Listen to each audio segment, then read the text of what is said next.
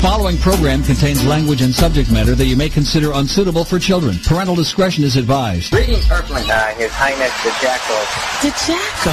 I'm going to pass the reins to Mr. Jackal, the new king of radio. I think Jackal's Latino. I'm not sure, but he'll give it to you good. The Jackal.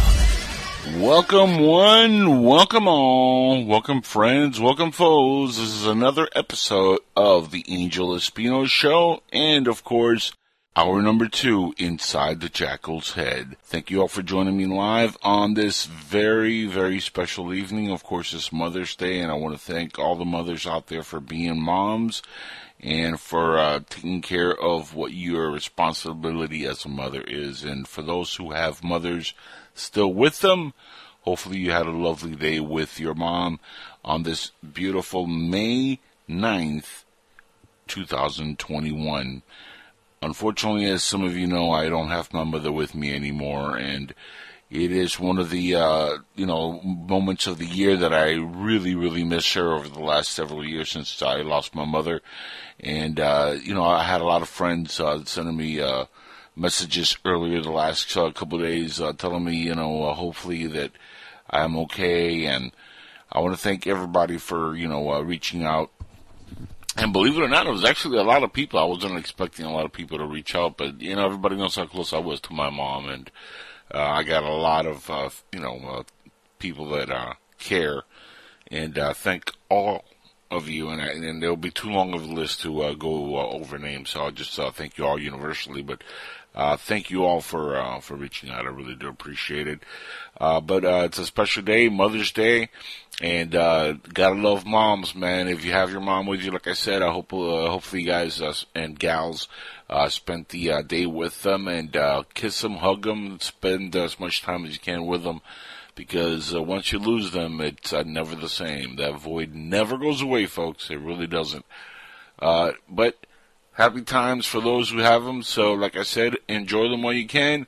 And tonight's going to be a lovely show. I have a lot of stuff to go over where is news related.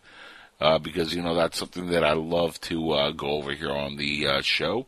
I try to stay as current with the current events as currently possible. As much of a tongue twister as that might be, I'm going to try to say that again. I try to stay as current with current events as currently possible. Anyway, there's a lot of stuff happening, as you folks are well aware. The news is every day loaded with a bunch of BS and garbage, and I got a couple audio clips that I'm going to play here. And once this goes to video, I'll make sure the video has the clip on there also. But a lot of stuff that I'm going to get to is as current as possible, and it should infuriate some of you because I'm going to point out some blatant lies on one of the videos or audio clips. And when you hear it, you're going to be like, the brainwashing is in. They're not even playing around anymore in the media. They just put it in your face. Like, you're being brainwashed. We're lying to you. You're stupid. Keep following the narrative. And it's on a daily basis now, and it's getting more and more outrageous and just laughable when you see what's going on. Other than that, I got, like I said, a couple of clips I wanted to play. I want to give a big round of applause, if at all possible. Peter, can we make the applause happen on time today? Is that possible, by the way? No, hold on, Peter. No, not yet. No, hold on. First, I want to give a round of applause. Now, Peter. Jesus.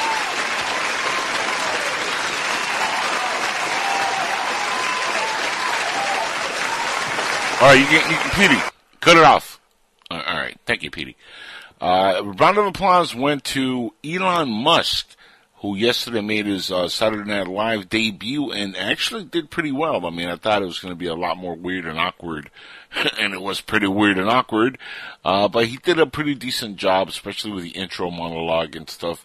And you got to give him, a lot of love because this is a guy who, he's a genius. SpaceX, Tesla, technology, the whole 9 yards. I get it. The guy is taking us to space and Mars, and he's a brilliant, scientist and all this stuff.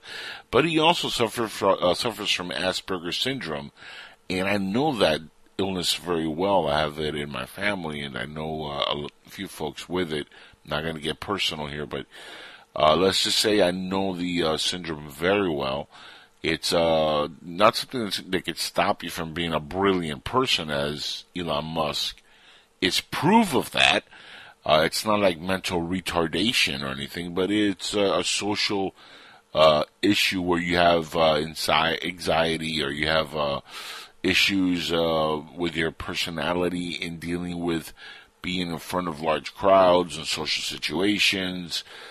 Some dudes have issues talking to girls.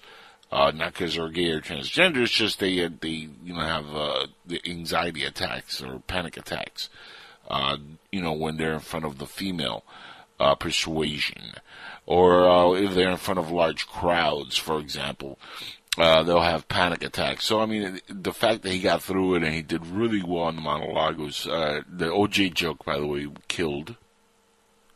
It was very funny.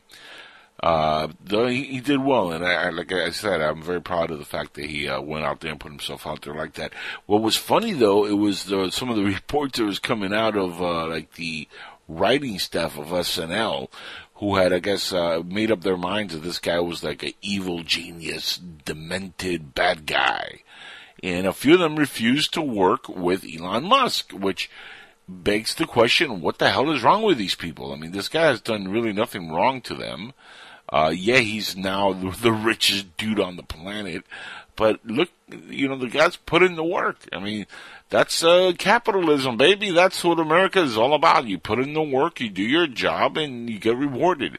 And he's done that not only in America, but he did that outside in. For example, now he resides in Texas, but he's a South African. It's not like he was born here with a silver spoon in America's, backyard. He's not a redneck from the country or anything like that. I mean, the guy is South African, came to America like a lot of other people, and came here with goals in mind. He's doing what he's doing. The government's working with him, and we've been able to go into space. And next thing you know, we're going to go to Mars thanks to this guy, the moon. He's going to help us get out there in space if we haven't already been doing that, which is something I think, of course, we've all on this show have openly discussed for a long time as what really is going on. NASA, my favorite code name for them when you decipher their NASA name, NASA. Never a straight answer. So let's just assume that they're not lying, right? Big assumption here. And let's say we've not been back to the moon in all this time, and we've never set foot on Mars.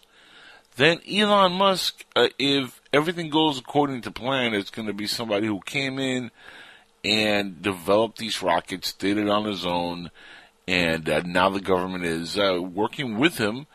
And is saving money, by the way, because NASA is a very expensive project, and the shuttle missions were really expensive. Now we don't have to worry about it. It's all paid by Elon Musk and his company through their grants and their billions and gajillions of dollars. And they're doing what they're doing. And, of course, they're helping to take us to the stars and beyond. So, again, I don't understand why SNL started hating on this dude just because. But it shows you that, he has thicker skin than that, and he still did the show and, again, did a good job, and the monologue was really, really funny. And he is a quirky, weird dude, but he's a scientist. I mean, can you name me a scientist who hasn't been a little bit weird or a little bit off? Besides, the great Neil deGrasse Tyson, who is just, in a league above his self, by the way. It is what it is. I want to give a special shout out to a good friend of mine who is right now away from radio, and we miss him a whole lot. AJ Fry, Thomas Fry. He did the show Blue Collar Politics, and I've been chatting with him on Skype. I haven't talked to him in a little bit, but good dude, man. I missed his show, and hopefully we get him back on air soon here on PSN Radio or on the other networks. Which, by the way, I forgot to mention this.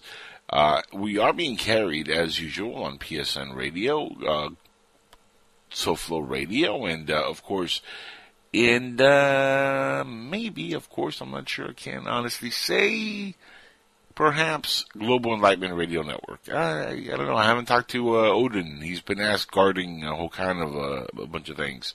Odin, of course, is Daryl, the owner. I'm not sure if he's still carrying the show. I got to ask him because, you know, we talked about that a while back, and he said he would carry the Sunday show for sure, but I don't know. I can't hear myself because obviously I'm live on air, so I don't know if I'm being heard there or not. But it's all good. You know, either way, I'll give him a shout out. But Thomas Fry, man, good dude. Hopefully everything's going good for him, and we hope to hear from him in the near future.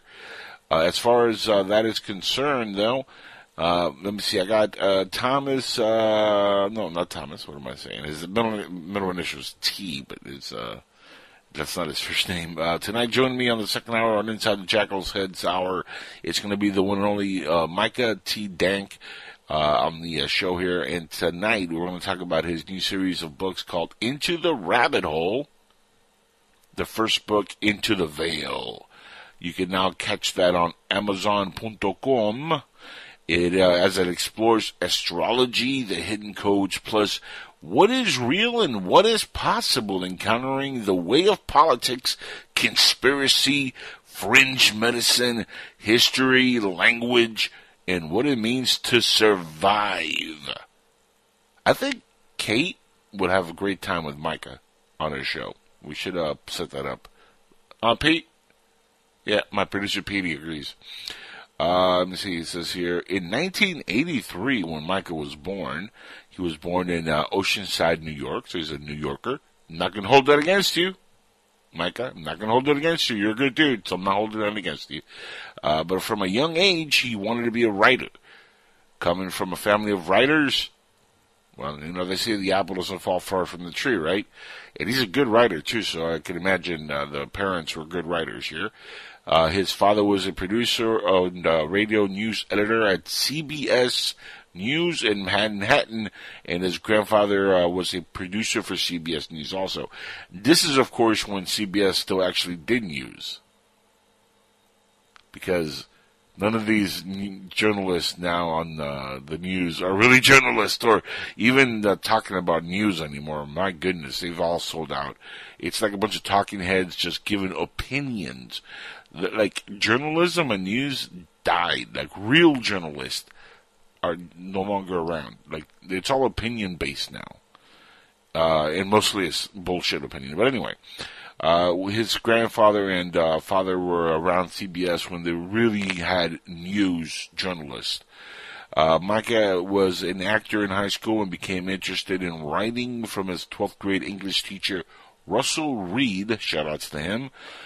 From there, he majored in English at SUNY Albany and transferred down to Cooney Hunter College in Manhattan to earn his bachelor's degree in language, literature, and criticism. Something I'm very good at, by the way, criticism. I criticize well. I don't know about the whole language, literature, and criticism, but I criticize very well. It wasn't until he moved to Boston for a new job that he became interested in all the esoteric science, including the astrology and astrotheology prevalent through his book series, which is cool because it's a combination of fact and fiction. So, I mean, I dig that. I think a lot of the stuff we've got in Hollywood, for example, over the last 40, 50 years, dealing with aliens and ET has been a mixture of fact and fiction. A lot of folks have, of course, over the years talked about the Close Encounters of the Third Kind and how Steven Spielberg nailed it because he had a lot of inside information which possibly told him, hey, this stuff actually happened. And when you look at that movie and you see like what happens in that movie, it's very plausible. that stuff happens. So I've always been kind of a little bit adamant that I think Hollywood is on the inside and they are being told some of these things. So the fact that he wrote in that kind of vein, it's interesting to me. So I really look forward to having Micah Dank on and just checking out his book, man. The first one, Beneath the Veil, looks very interesting. Now, of course, Art Bell years ago talked about the dropping of the veil, right, between possible multiverses, universes, galaxies, whatever. The other side, heaven, hell, earth, right? How much of that will be in the books? I don't know. I mean, like I said, this is a mixture of fact and fiction. But the first book, Beneath the Veil, is over on Amazon right now. I know that much. That's going to be followed up by a series of other books: The Sacred Stones, The Secret Weapon, Pangea's Pandemic, The Hidden Archives, and The Final Type. And you can find all this stuff over by checking him out on his website and Facebook. Site is facebook.com/govt.aspergers. And there you go. I wonder if that has something to do with him having Asperger's syndrome. I don't know. We'll find out. Let's see. Also with Micah, you could check out his Twitter account, which is something that I definitely want to put out there so you guys can follow him on Twitter. If you go up and look at Real Mr. Dank, that's his Twitter handle. So if you Twitters out there, you Twittlers, twiddle woodpeckers who twiddle along and follow Twitter people, go give him a follow. I'm sure he needs it. And by the way, you can follow me also on my Twitter account. I need it also, man. We all need Twitter account following. Mine is Angel Espino Show on Twitter. So at Angel Espino Show, in case you don't know it already. Of course, you can check out the podcast of this later on my website, angelespino.com. As I podcast everything for FREE. For those who cannot spell, that's free. So if you guys want to check it out, of course, it'll be available as soon as possible. And you can download it for free once again. So we're going to have Micah on here in the next possibly 20 or so minutes when we go on break. I have an audio clip here that I do want to get to, and this is very mucho importante. Like I said, I wanted to play this for you folks. This is Brian Williams, and this is the total hypocrisy of what's going on with the media. And when I say the journalism, folks, it's dead. You might as well kiss it goodbye.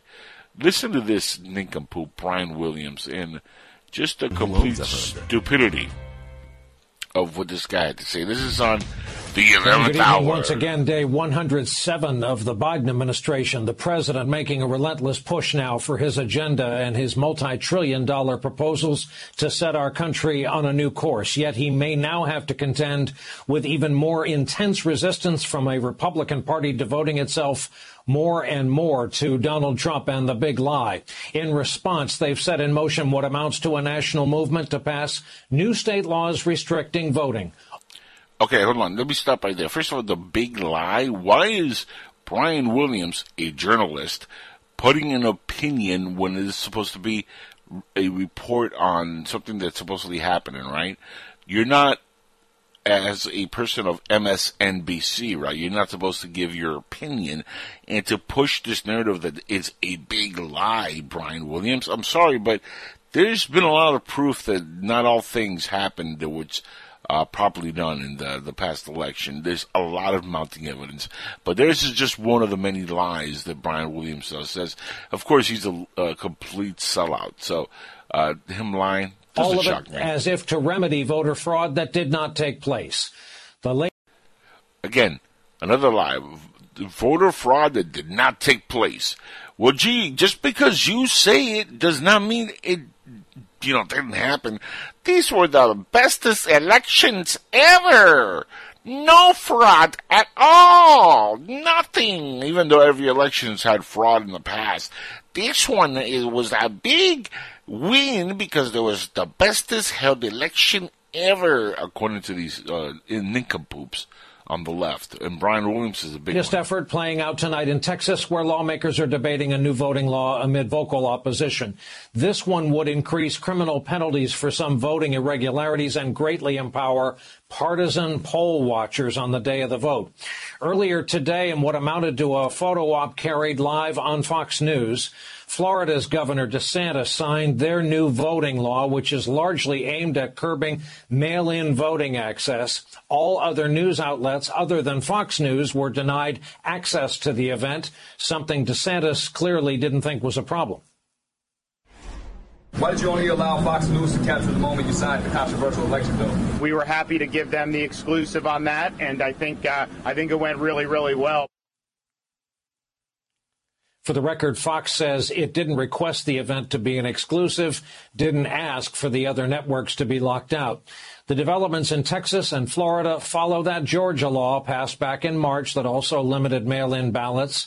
Several voting and civil rights organizations have filed suits to block Florida's law, including the NAACP, which calls it, quote, a blatant and calculated attack on the right to vote and a horrifying reminder of the fragility of democracy.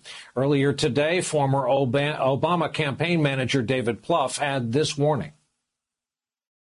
This is a DEFCON 1 moment for democracy. We're not threatened by other nations or enemies. It's a threat from within. Democracy is hanging by the thinnest thread in our country's history. As others have raised, it's no coincidence here that this is happening as the Republican Party undergoes what appears to be a purge of those seen as insufficiently loyal to Donald Trump. Party members in the House are on track for a vote next week to remove Congresswoman Liz Cheney from their leadership ranks because she refuses to stay quiet about Trump and the big lie. Her replacement will likely be Elise Stefanik of upstate New York, who today showcased her total willingness to promote that lie on a podcast hosted by ex-Trump White House strategist Steve Bannon. When you talk to any voter across this country, certainly at any Republican event, they are focused on election security and election integrity. It is important to stand up for these constitutional issues. And these are questions that are going to have to be answered before we head into the 2022 midterms so that the American people have faith in our election system. I fully support the audit in Arizona. We want transparency and answers for the American people. We need to fix these election security issues going into the future. All of that right out of the Trump playbook. That Arizona audit the Congresswoman referred to, ongoing in Maricopa County, it was commissioned by Republicans there. It involves recounting over 2 million already recounted ballots. Stefanik didn't just push the dubious claim about the need for election security during her interview with Steve Bannon. She also made a pitch for a job in House Republican leadership. This is also about being one team, and I'm committed to being a voice and being sending a clear message that we are one team, and that means working with the president and working with all of our excellent Republican members of Congress. Well, Jonathan, I'd like to begin with you and your beat. You described this phase of the Biden presidency as his most perilous. Why is that?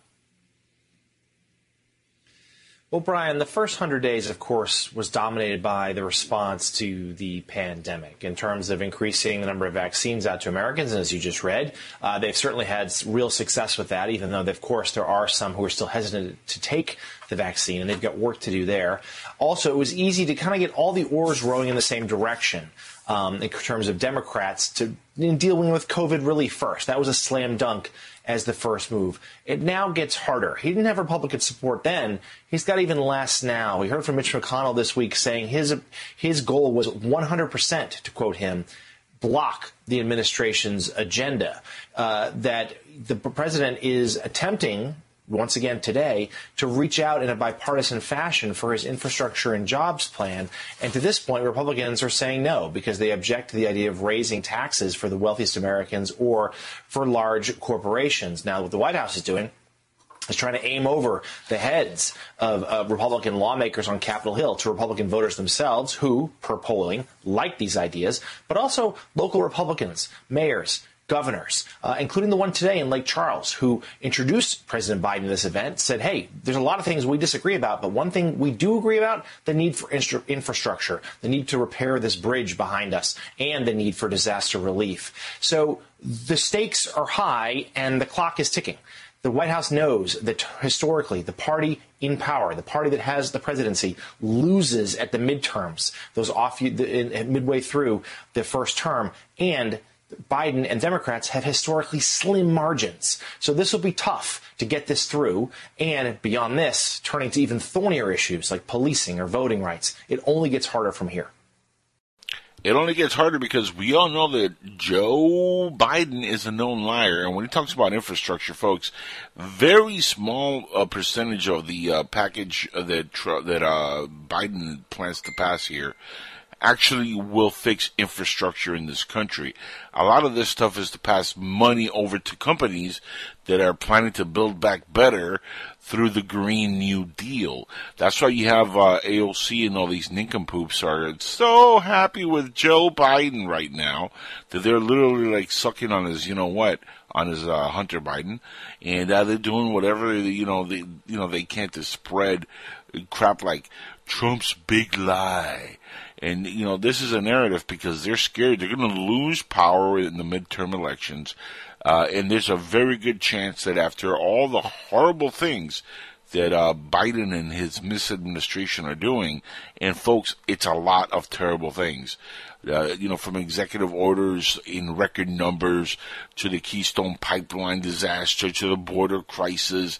I mean, there's a lot of stuff that's happening that is not good, and it's thanks to Joe Biden.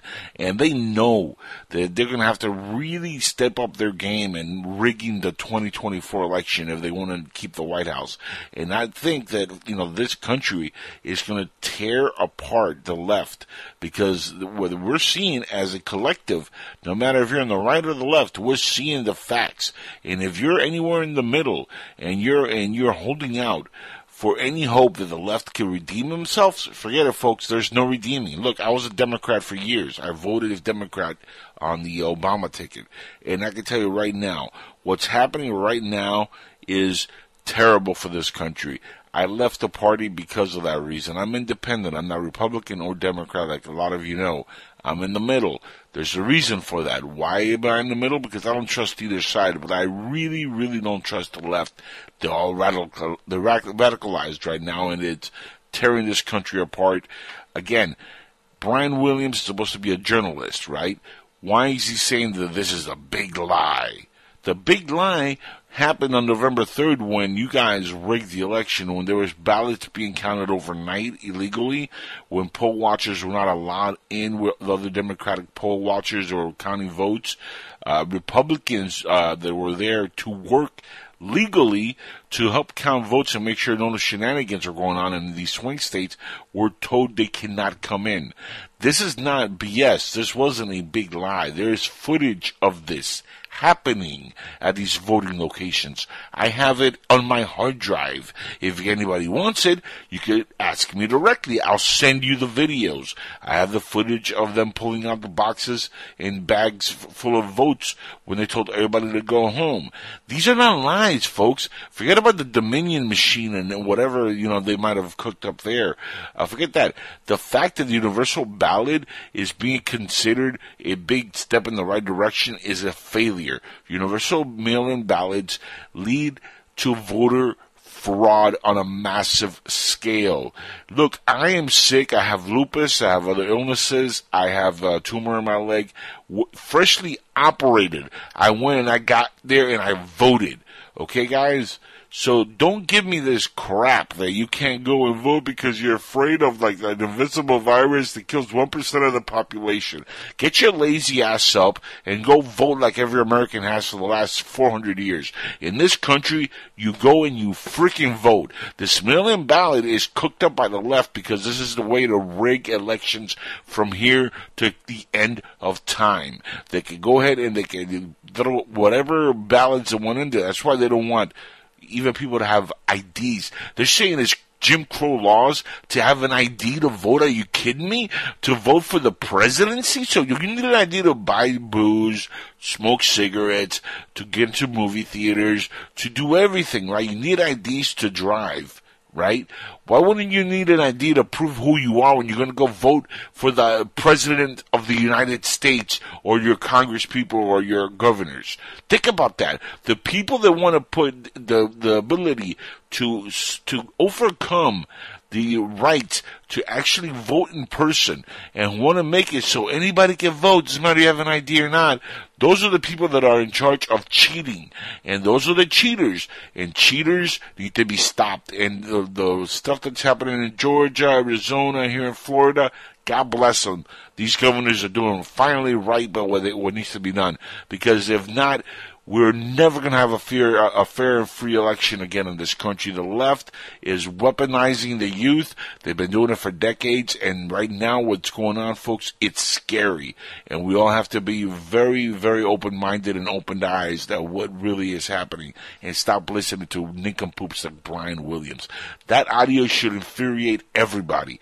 Liz Cheney's a rhino. Mitt Romney's a rhino. We need to get rid of these people from the Republican Party and get people in there who really know what the American people want. Whether you're Republican or Democrat, get the people that are radical out of your party. That's the only way to save America. Folks, we're going to be back in a couple of minutes with Micah Dank on the show, and we're going to talk about his book, Into the Rabbit Hole, and we got much more. This is the Angel Espino Show, Inside the Jackal's Head. You know the drill. We'll be back after the break.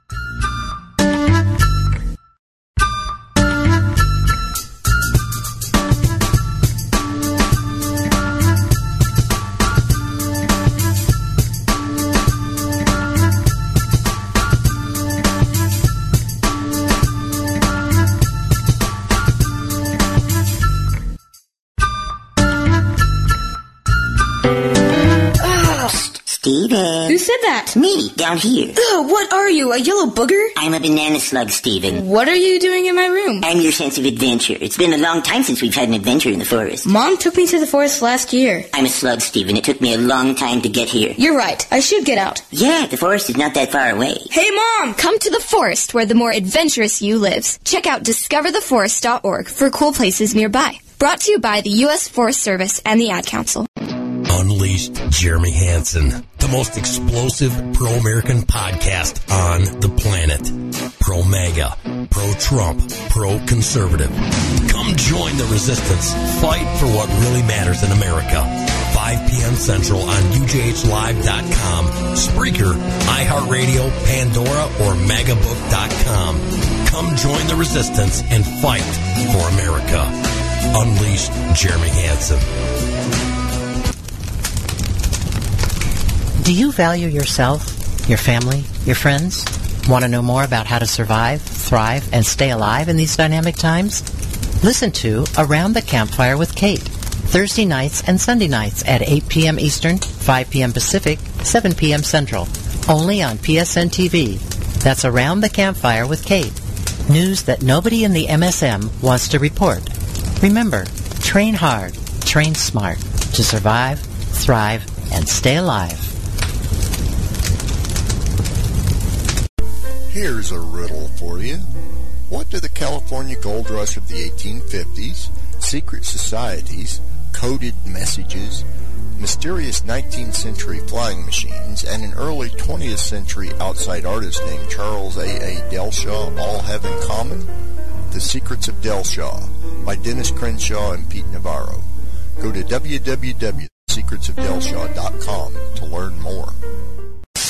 Come listen to the bloviating Zeppelin's Berserk Bobcat Saloon Radio Show, Tuesday and Thursday nights at 11 p.m. Eastern, 8 p.m. Pacific, for the best in late-night conservatarian wireless talk radio at shrmedia.com. Raised as a free-range child with dirt and freedom, BZ is broadcasting behind enemy lines in occupied California. Jump into our plush, sumptuous, palatial, and resplendent chat room at shrmedia.com. Now, with AT&T 15% more umbrage and 20% more bulbosity than previous shows, and with delicious Liberty additives. Remember, BZ realizes that with great beard comes great responsibility. No chinchillas were harmed, embarrassed, or the focus of any sarcasm whatsoever in the making of this ad. Imagine no longer being tied down to your computer, but having the freedom to take live talk radio with you anywhere you go. TalkStream Live introduces our first ever iPhone application. The talk shows you follow now follow you. And your iPhone is now the fastest and easiest way to stay connected to the best talk radio on the internet. Listen to live talk shows 24 hours a day, 7 days a week. Mobile talk radio from TalkStream Live. Now available in the iTunes App Store. Celebrity fragrances. They're everywhere. First, it was Elizabeth Taylor with Passion. Then came actress Linda Evans with Crystal. And Cher with her outrageous perfume, Uninhibited. Then superstar Elizabeth Taylor came out with another perfume, Notorious. Now Liz has gotten together with the first lady-to-be, Hillary Clinton, to introduce a new perfume. Introducing the first celebrity perfume of the Clinton administration. It's part Liz and part Hillary, part Notorious and part Mrs. Clinton. It's Hillary's Clintorious. Hillary's Clintorious. Nothing smells quite like it. Holy mackerel, what's that smell? That's my Clintorious. Clintorious. Available at fine cosmetics counters, the post office, and at most bait and tackle shops. Look for the red dingy decanter. It's hard to find, but worth the search. Clintorious. As Hillary Clinton says, this stuff makes that slut Jennifer Flowers smell like a hot tuna casserole. Nothing smells quite like Clintorious. Smell it? I can't even find it. Is that it? That's not it. Where the hell is it? Clintorious. Give it to her by the bottle, or give it to her in her very own decorative pink box.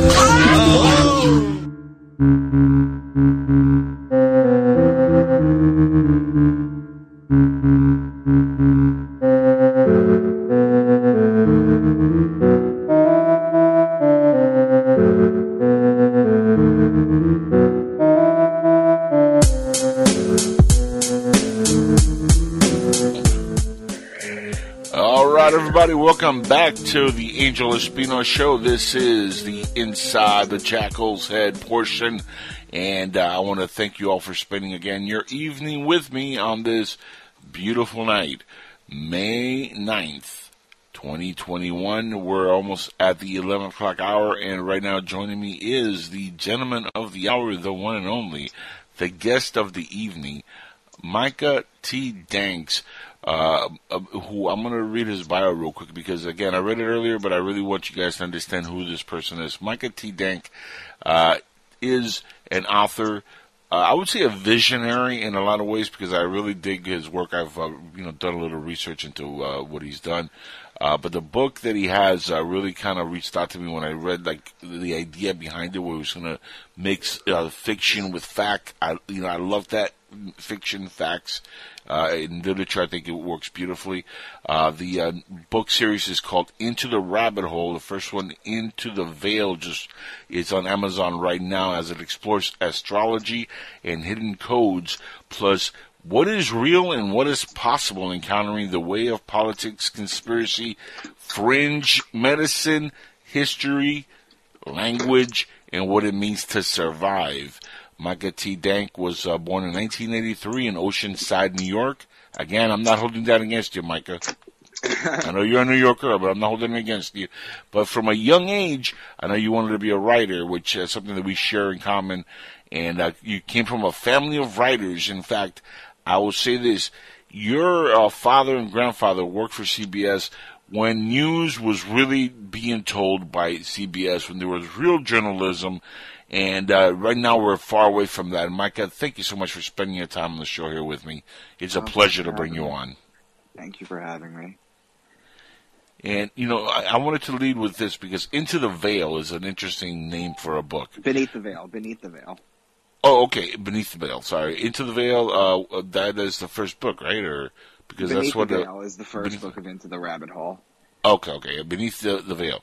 Now, the whole part of the veil is what really gets me, because Art Bell years ago talked about the dropping of the veil, and I'm a big Art Bell fan. Reading synopsis and reading part of the book, I haven't gone through the whole thing, obviously, because there's a lot of stuff that you're working on. But get a little bit into this book and tell the audience of exactly what it is that the book is about. So it's about basically hidden codes that are within the Bible, which can be decoded using astrology and something called astrotheology, which is basically the mythology of the zodiac. You'd be surprised how many codes there are in there that reference the zodiac themselves, both openly and not openly. And that's basically the majority of what the Bible is made up of. And I go through in my 6-book series, I go through all the different codes within the Bible that you can decode using this stuff. And it just brings a new light and it shines a new way to look at things. Now, the hidden codes, the Bible codes, people seen movies and stuff on this before. I know that you like to draw fact and fiction, like I said earlier, into the book here. Can you tell us a little bit of what you uncovered when it comes to the factual part of some of the Bible codes? Because there's a lot of stuff in the Bible and stuff that I think people have mistranslated or been kind of like sideways brainwashed into believing it means one thing when it actually has other things in there which means something completely different. Yeah, they're basically the best way to describe it, I guess, would be they're different ways to look at it. Like for example, I'll give you one example. I don't want to get into too many of them because it's gonna basically give it away. But so you're familiar with I don't know what your sign is, but you're familiar with the sign Leo, right? Of course, yeah. That's the lion. Yeah. And there's a phrase in the Bible that says pride comes before the fall. Right. Well, if you were to read that literally, you could take it as, your ego will be your downfall. But if you read it through astrology, a group of lions is called a pride. And so pride is Leo. Right. So Leo is the pride that comes before the fall, the season of the fall, because Leo is in July and August. Okay. Makes sense. Even the story of the resurrection of Jesus. I mean, all this stuff is astrobiology based, isn't it? It is astrotheology based, yeah. Yeah. The reason that he's dead for 3 days is because that's what the sun does. Astrotheology basically says that Jesus was not a living person. He's a metaphor for the sun in the sky, not the Son of God. Right. That's a mistranslation. And it's done on purpose. It's to blur the lines because the Bible is truth and fiction too. What happens is on December 21st, the winter solstice, the sun rises at its lowest point, and it actually doesn't rise at all. So they said that the sun was dead. And then from December 21st to December 24th, those 3 days, it stays at that height. It doesn't rise at all. So they said that God's son was dead for 3 days, and then they made it about Jesus being dead for 3 days. And then on December 25th, the sun rises a degree, and it comes back to life. It's the resurrection. It's the birth of Jesus. It's the birth of many other gods. That's where that comes from. Right. Now, and a lot of folks don't even understand that a lot of the attributes that Jesus got, and for those who've seen Zeitgeist, for example, would know what we're talking about here, the Horus aspect and the other gods, like Maitreya and the Buddha and these other deities that lived, supposedly, or have been around in other religions over the eons, all share very similar common attributes, and all that stuff was stuff that was used to construct the Jesus figure, I assume, correct? Correct. That's right. They basically, everything else was a god. Jesus is a god, but in this iteration of the story, he becomes human, and he becomes a living person, and that's the only difference, really, between the story of Jesus, the story of Horus, the story of Mithra, the story of Tammuz, the story of Dagon. It's all the same stuff. Right. They all were dead for 3 days. They all came back. They had 12 apostles. It was everything. It was the same story, because it's what the sun does through the 12 months of the year. Mm-hmm. You know, it's basically a farmer's almanac. Yeah, you know, it's funny because people don't understand, like, the whole connection. They're like, well, Jesus was a fisherman. Of course he lived. I'm like, do you understand what the whole term with the fishes, Pisces? Yeah, well, yeah, he was the fisher. Well, he was known as the fisherman of men. That's right. That's when the sun's in Pisces. It's also why when he was on the mount, he fed the masses with 2 fish. He fed them with 2 fish. 2 fish is Pisces. Right. And he also fed them with 5 loaves of bread. Well, the loaves of bread are, Virgo is the sign of the Virgin, the lady holding the stalk of wheat. And that's because when you see Virgo in the sky, you plant the seeds for the wheat earlier in the year, and when Virgo comes out, you can harvest it and make the bread. So you have the fish and the bread. Those are the symbols of Christianity. Those are also opposing signs in the zodiac. Correct, yeah. And why do you think that the church went and created the human figure for the Messiah, the Jesus was around figure? 325 AD during the Council of Nicaea, where Constantine literally converted all these metaphors. Because before then, people were reading the Bible with these encoded things in mind. They weren't taking it literally. But it became a literal thing, 325 AD.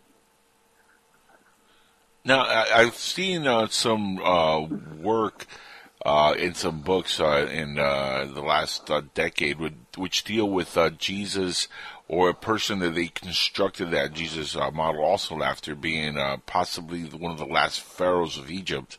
I don't know if you're familiar with that at all. And they even there's talk that possibly an offspring of Julius Caesar and Cleopatra might have been also part of the narrative that they used to construct, the new Roman Empire used to construct their Jesus figure, which kind of makes sense, because I think Little Caesar was the name of the offspring of Caesar Caesarion, was his name of Julius Caesar and Cleopatra.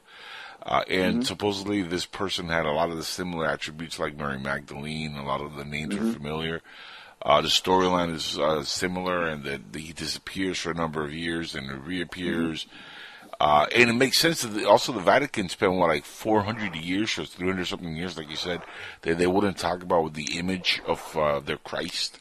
Like you couldn't depict it right anywhere. You couldn't depict it. It was it was different. It wasn't like Muhammad in Islam, where you're just not allowed to depict it. There was just no depictions of it. And basically, if you go online and you look at this, if you Google images of Jesus, you'll see this picture of white Jesus, right? And it's all the same face. And his face goes back to some guy named Caesar Borgia, right? Who is the bastard son of Pope Alexander VI, because popes did used to have kids. They never got married, of course, but they used to have kids, so they were all bastard kids, basically. But basically, this pope decided that his son was going to be the face of Jesus, and he ruled in the mid-1500s, and that's right around the time the printing press came out. So when they had that face, they had that drawing, they were able to spread that everywhere. And as far as Julius Caesar goes with Cleopatra, Dante Alighieri in his Divine Comedy, Inferno, that everybody knows about, basically in the bottom level of hell you have Satan, who has 3 heads, and he's chewing on 3 specific people. One is Judas Iscariot, who betrayed Jesus. The other 2 are Brutus and Cassius, who betrayed Julius Caesar. Though they were in the lowest layer of hell. Right. So he might have known that. Yeah. Like I said, there's a good possibility that there's involvement there of Little Caesar and the whole narrative that we don't know about. There's a lot of stuff that we haven't been told by the church. You think they're ever going to come clean, Micah? Never, unless it gets exposed. Well, good luck on that. I mean, their Hall of Record is supposedly very impressive too. Like, they have a huge library under the Roman Colosseum or whatever the hell they have it at the Vatican. But they're supposedly is you're talking about hundreds and hundreds of years of written work that nobody's seen or read. And that boggles the mind. I mean, I've always wondered what really is down there. which could connect some more dots here because, again, I don't think the Vatican itself is ever going to come clean, like you said. And, it boggles the mind what the truth is when it comes to, like, how everything is structured. But, they've also been guilty of human trafficking and a lot of stuff over the years. Do you think a lot of that plays into the secrecy with the church? Yeah, absolutely. You'll find in higher ups, in just higher ups in society, basically, there's always a level of trafficking. Mm-hmm. There's always something sinister going on there. It's almost like a rite of passage, almost. Which makes you wonder why the church has the telescope called the Lucifer, right? Yeah. Yeah. And also why some Jesus now look more like Obi-Wan Kenobi than the old Jesus. You ever notice that? Yeah, I noticed that. But it's the same face still. Yeah. It's the same face. And if you were to Google Caesar Borgia, you'll see that it's the same face. Now, you have the first book. You have actually most of these books are already out. They're already out on Amazon, right? You have 4 books out on Amazon currently? Four are out right now. 5 is coming out in 5 weeks. Cool, yeah, because I know that the first one's one I read through a little bit on Amazon, the Beneath the Veil. I had the Into the Veil because of the Art Bell thing, but Beneath the Veil is the first one. The Sacred Stones, which I want to talk about that also because that deals with Egypt and stuff like that. And Egypt, I think, is a big part of the plan. Not Egypt like with the pharaohs. I'm talking about way even before the pharaohs, prehistorical record. I think there's a lot of activity in that area. And I think the Sphinx kind of like plays into that. When you look at the Sphinx and the pyramids, the carbon dating on these things are like much older than the known civilizations on this planet. Oh, yeah. I mean, how long do you think mankind has been on this planet, Micah?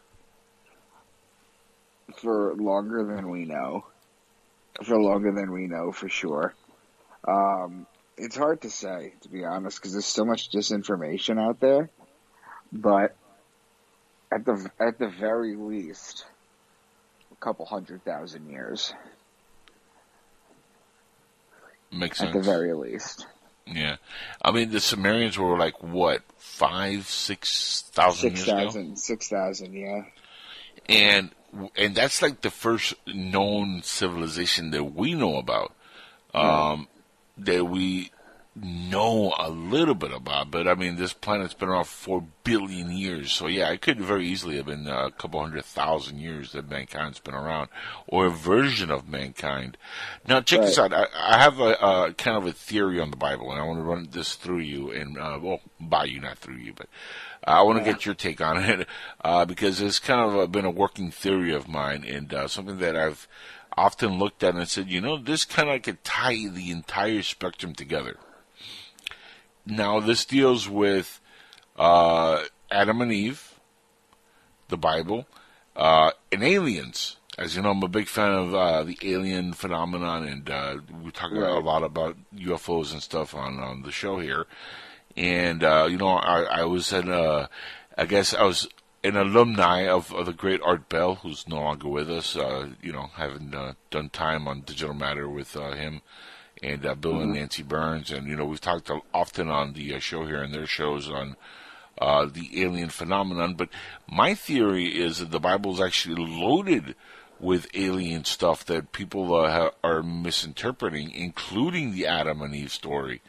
And this is my theory, Micah. And my theory is that a version of an alien race that looked very humanoid came to Earth a long time ago, maybe several 100,000 years ago, or 100 or 2,000 years ago, and they found a race of humanoid beings, Neanderthal, or a couple of versions of Neanderthal, that were on the planet already settled here and had not exactly a civilization like we have it, obviously, but they were, they made tools and they were semi-intelligent in their own way, and they communicated. They had their own language and whatnot, but they were still very backward, Neanderthal caveman type.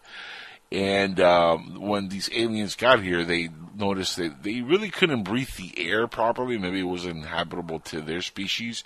And in a way to kind of adapt or find a way to adapt to this planet, they started manipulating the genome. And the first successful two were Adam and Eve. The Adamski and the Eve.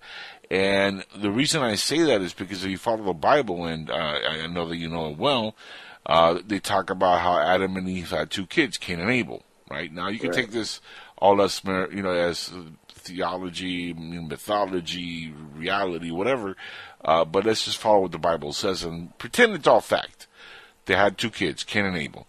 Cain kills Abel because I guess he's able to. I don't know, but he kills him. They were in the heat of battle. He kills his brother. Then God says, "Okay, even though I supposedly had castrated your parents from the Garden of Eden, I really didn't do that. But, you killed your brother, so I'm really kicking you out now, so you gotta go, Cain." So he kicks out Cain from the Garden of Eden, right?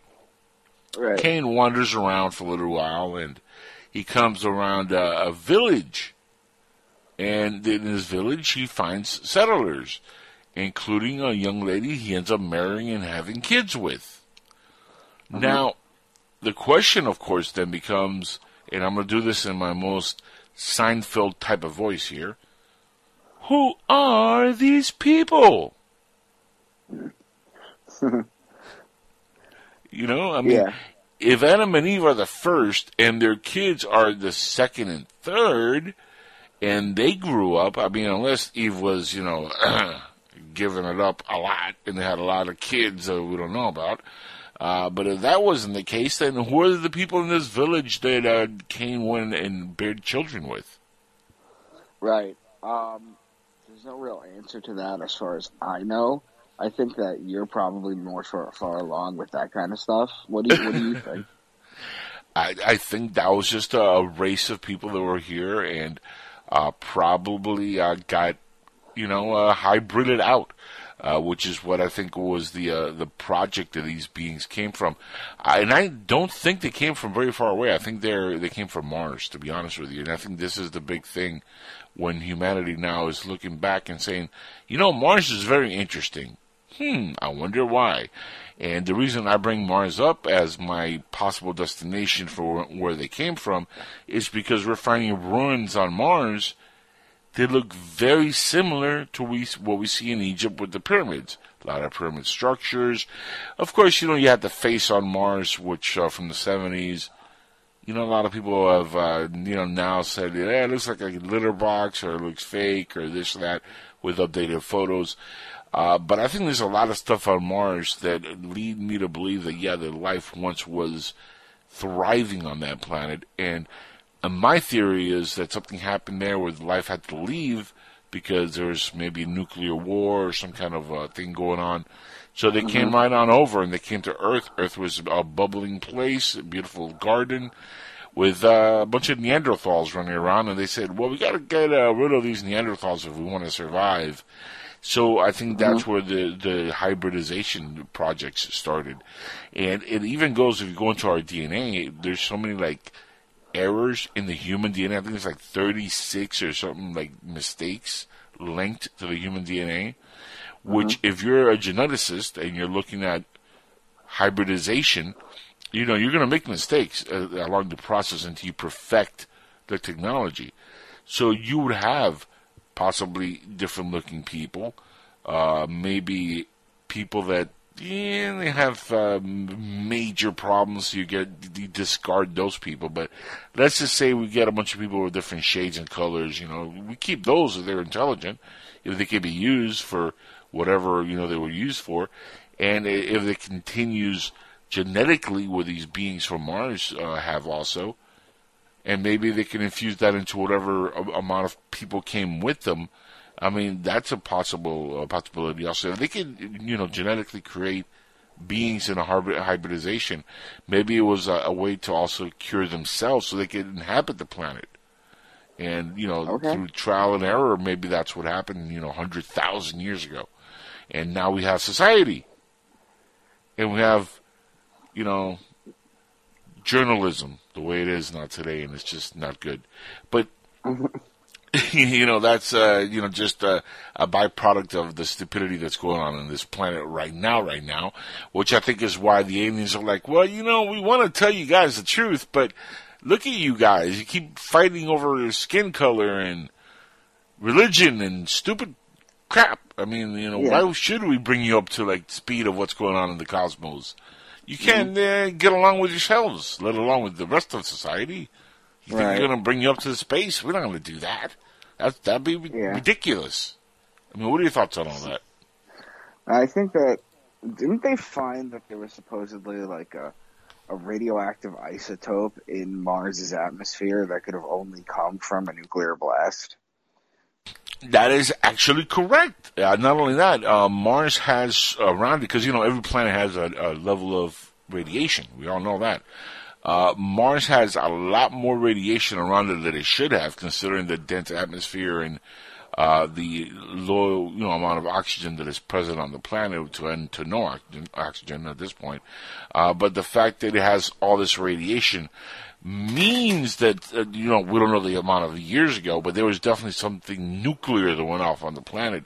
Now, if you look at the planet itself, Micah, and you look at have you seen the planet's, that big scar that you can see right across the planet in some photos? Yeah. That's what I think happened. I think it was either maybe a nuclear war that went off in that area and left that scar on the planet, or maybe some kind of body from outside, like an asteroid hit it or something like that. And lo and behold, that could have been what caused the mass extinction on Mars. Do you think there's people on Earth that actually know the truth? Yeah. I think we've been told the truth by the same folks that might have been here the whole time. And I think some people are aware. I think there's also maybe other groups from space that are come by and said, these humans are dropping bombs. Maybe we should go look. And that's where you get some other groups of aliens that might be snooping around. But I think, right now in the next couple of months, they're saying they're going to drop a whole lot of disclosure stuff in the news. Where are you getting that from? This isn't that Q stuff, is it? No, this is official government stuff. I mean, this is not Q. By the way, I'm not a QAnon kook, just to let you know. Okay. Because I know you're probably listening, you're like, okay, maybe a QAnon Republican. No, I'm just thinking, because I know they talk about David Wilcock talks about disclosure all the time. Oh, no, well, David Wilcock is an alcoholic. So, and that whole V thing, by the way, I don't know if you're doing dishes, everybody, but the whole V with the reptilians thing, he, to me, as somebody who saw the TV miniseries V that came out in the 80s, was really drunk and said, that's a point I can make some money on. Let me read some books. There's a lot of people like that who take advantage of things they see and they create material that people buy. Billy Meyer, I don't believe either. There's a lot of stuff I don't believe. I'm not, like I said, sold to the QAnon crowd, so I don't believe their stuff. But this is official. When Trump was in office, you can look this up on Google and whatever, he signed an executive order. Not an executive, it was like a bill that passed through Congress, sorry, not an executive order, that in 180 days, this is I think around November, right before the election, in 180 days, they're going to propose to release massive amount of documents of what the Pentagon and the government knows on UFOs or UAPs, aerial phenomenon, basically. Right. And they were going to release all these documents on what they are aware of and what they know. And they've been talking about it more and more. And funny enough, this was late in the year when they signed this into a bill. I had Steve Bassett on months before that. I'm talking about 5 months before that. And he told me that around April to July of this year, 2021, there would be that drop. And sure enough, when I saw Trump propose that into bill, I was like, holy crap, Steve Bassett was right. Mm-hmm. So, I mean, we're right there. It's What do May. you get of the Sumerian tablets and everything where they're talking about, like, the Anunnaki coming here to basically, because they needed slaves to mine for gold because of their atmosphere. See, I don't buy the Anunnaki stuff, and I'm going to shock you there. And this is why I don't. You ever heard of Michael Heiser? No. Okay. I interviewed Michael Heiser, fascinating gentleman. He's a Hebrew scholar. He has actual credentials. Okay, he can prove to you that he studied Hebrew language. He's, a credentially established person in academics. And he openly challenged for about 10 years Zecharia Sitchin to a debate. He went on Art Bell's show, Coast to Coast AM at the time, with Art Bell and George Norrie and a bunch of other people, and he, for years, was challenging Sitchin. Sitchin would not at all talk to him. He would not debate him. And the reason why is because Michael Heiser went on record and did an entire thing called Sitchin is Wrong, and he proved everything. Beyond, I mean, when you look at the stuff he put out there, is without any doubt that what Sitchin was doing was completely hoaxing. Sitchin has no credentials as a Hebrew scholar. He literally was changing the translation of known Hebrew words in the language that had been around for hundreds and hundreds of years to fit his narrative. So we have a guy who's not an actual Hebrew scholar, has no scholarship, no records, nothing that says that this guy actually went to college to learn Hebrew language or anything.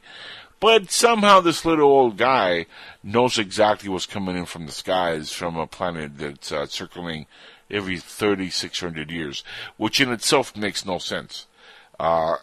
Even with gold, which is not going to help you in your atmosphere in any way, gold is a good conductor for electricity. We know that. Right. It's a superconductor. But it cannot harness the power of a sun, for example, and use it to power an entire planet. It's just, I can't fathom my mind around that. That would be some technology that would be so exotic, it would literally be alien. But let's just say there's a planet circling every 3,600 years around our star system. Where is it going and doing the circle with? That means there has to be something that's doing a circle around, right? So for gravity to work properly, that means it would have to have a twin binary star system. So it would have to circle that star system, go around that, and then come back around and circle us. That's the elliptical orbit. We've been looking for that binary sister star to our own star for how long now? For at least 2 decades. Can't find it. We find galaxies far away, but we can't find this one star system that's our star binary system, which is the only way that this should be even remotely possible. But then you're looking at about thousands of years where this planet is nowhere near its star system, one way or the other. In the middle, how is it sustaining life? Right. That makes no sense to me. And if they're coming here and genetically changing or altering life, that would have been only 5,000 years ago. That doesn't account for the records of bones of human beings that have been found that are 100,000 years old or a lot older than that, 30,000 years old, 40,000 years old. Doesn't account for those bones. And these are humanoid, not Neanderthal. We're talking about Homo erectus. So none of that accounts for any of that. So, there's a lot of Sitchin stuff that has, let's just say for people that are on TV and movie in Hollywood, a lot of plot holes in Sitchin's work. Now, how do you feel about Sitchin on your take? I'm not really into him, to be honest. I was just, I know he's done a lot of work on that, but I don't know. I'm always weary about people that think they have all the answers. Right. Same here. That's why I like to pick and choose and see, because look, here's the thing. We're all human beings, right? And none of us were actually there when they wrote this stuff, the Bible and all these other works. We weren't around. We weren't proofreading it. So we don't know exactly what the motive really was for people that were writing this stuff. And when you get the Bible, you also talk about the King James Version and all the rewriting that's happened over the years. I mean, either God has a case of George Lucas and he changes his mind a lot on his product, or it's all just a bunch of nonsense. Right. You know, that's my take on it. So but, I guess you know, if you're not a big fan of David Wilcock, I'm assuming you're not a big fan of Corey Good either. No. I mean, I've actually spoken to Corey. I've had him on the show, and he's not a bad guy. I mean, I get along with a lot of folks within, you know, their fields, and I respect what they work on. Even Giorgio Tsoukalos, for example, and I'm not a fan of the ancient astronaut theory the way he describes it, but you know, I'm a fan of his work. I think he's a very talented individual, and Corey Good does put some stuff out there that is interesting. But a lot of this stuff, again, it was David Wilcock's influence. If it's David Icke influence, you know, I tend to kind of like, you know, just overlook a lot of their stuff. You know, like Billy Meyer. You know, these folks are just highly suspicious to me. Zachariah Sitchin. You know, these folks are just suspect to people that just want to make a buck. You know? Right. That's just my take, though, my personal opinion. Okay. I find that interesting. Not what you expected, I'm sure, right? No, not at all. I'm a rarity in that sense, because a lot of folks that are into like these type of shows are like all in on all these conspiracies, and I'm not a skeptic, but I'm a realist. You know what I mean? And right. Actually, a good friend of mine, Mike Rogers, who I don't know if you're familiar with, he was part of the Travis Walton logging team from Fire in the Sky. I've interviewed Travis, Mike, Steve, who was one of the crew members, Steve Pierce, and I've had them on the show numerous times. And I believe that they were abducted. I do believe in the abduction scenario does happen. I do think there is contact being made by individuals on this planet. Now, why exactly is some of this stuff happening? Depends on the situation. I don't think Travis, for example, was taken because they planned an abduction. I just think he kind of like walked into it. He got out the truck. He wasn't supposed to. He walked into some, and next thing you know, they're like, oops, he got, laser blasted by some radiation around the ship, and he was taken to be fixed. That's my take. And I told Travis that years ago, about a decade ago, when I first had him on the show. I was like, Travis, what if they fixed you? And he was like, what do you mean? And I'm like, well, it kind of sounds to me like you were knocked out, maybe killed, and maybe they took you on board to fix whatever they broke. And even he was like, yeah, I've kicked that idea around, and it makes sense because I've been in really good health ever since. And I'm like, this man logged for years, even after the event in 75. So, there's always that. I don't think every, scenario is the same. With when it comes to abductions, like the Betty and Barney Hill story, I think has its own reason for it happening, and I think that happened also. I think there's a lot of stuff that's happened over the years which are contact related, and I think Roswell happened, but I don't think it happened the way the narrative from the conspiracy aspect. I don't think that's what exactly. I don't think it was aliens that crashed at Roswell. I think it was some of our own stuff. I think it was our own. I think we were test flying, some objects that we created. And as when you test flying anything, accidents happen. Well, it's possible, but then you have to explain why we came into all this kind of crazy technology after Roswell. Oh, actually, that came before Roswell. And I'll tell you exactly how that happened. And when you hear it, you'll be like, oh, that makes sense. What happened in the span of 10 years there? We had World War II ending, right? Which was the downfall of the Nazi regime. We inherited all their scientists, Wernher von Braun, all these cats that developed NASA and a lot of the black budget projects, which we have now still going on. And we know Wernher von Braun for sure is the father of rocket science here in this country, and he was the person that got NASA to the moon. We know that as fact. There's no debating that. Now, Werner von Braun was a Nazi German scientist, the head of the rocketry department.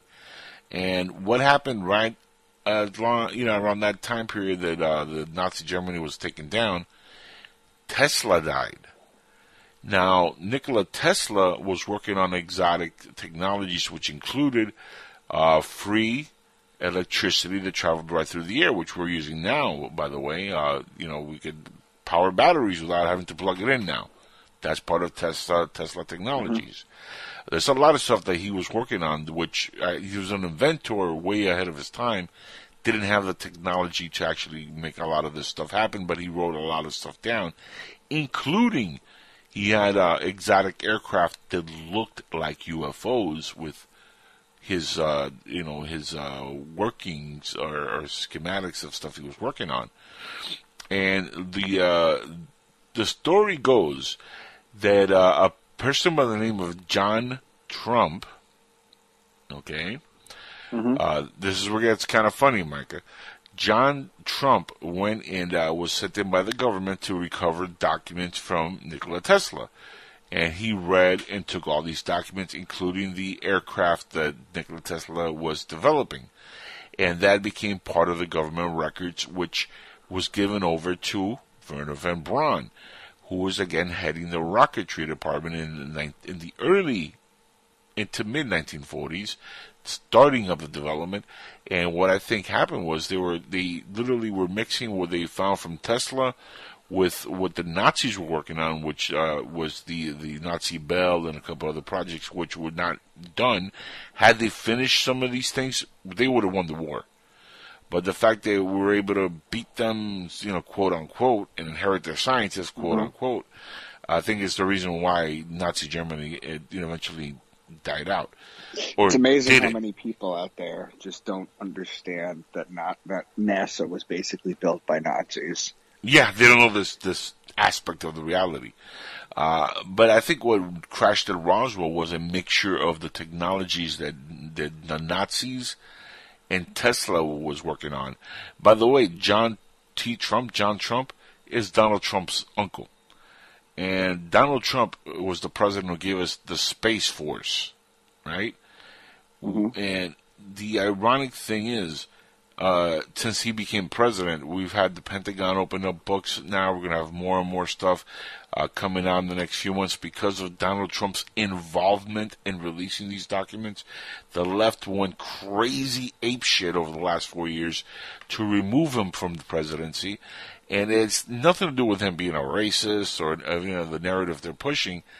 I honestly believe is because he was fit to become the disclosure president in the next 4 years, and they want to keep that secret buried or let it be leaked out by the party of the Democratic Party, because this gives them ultimate power. And not only that, it shows the public that, look, we're giving you the truth, even though it might be filled with a bunch of lies, because I don't think they're going to give us real disclosure.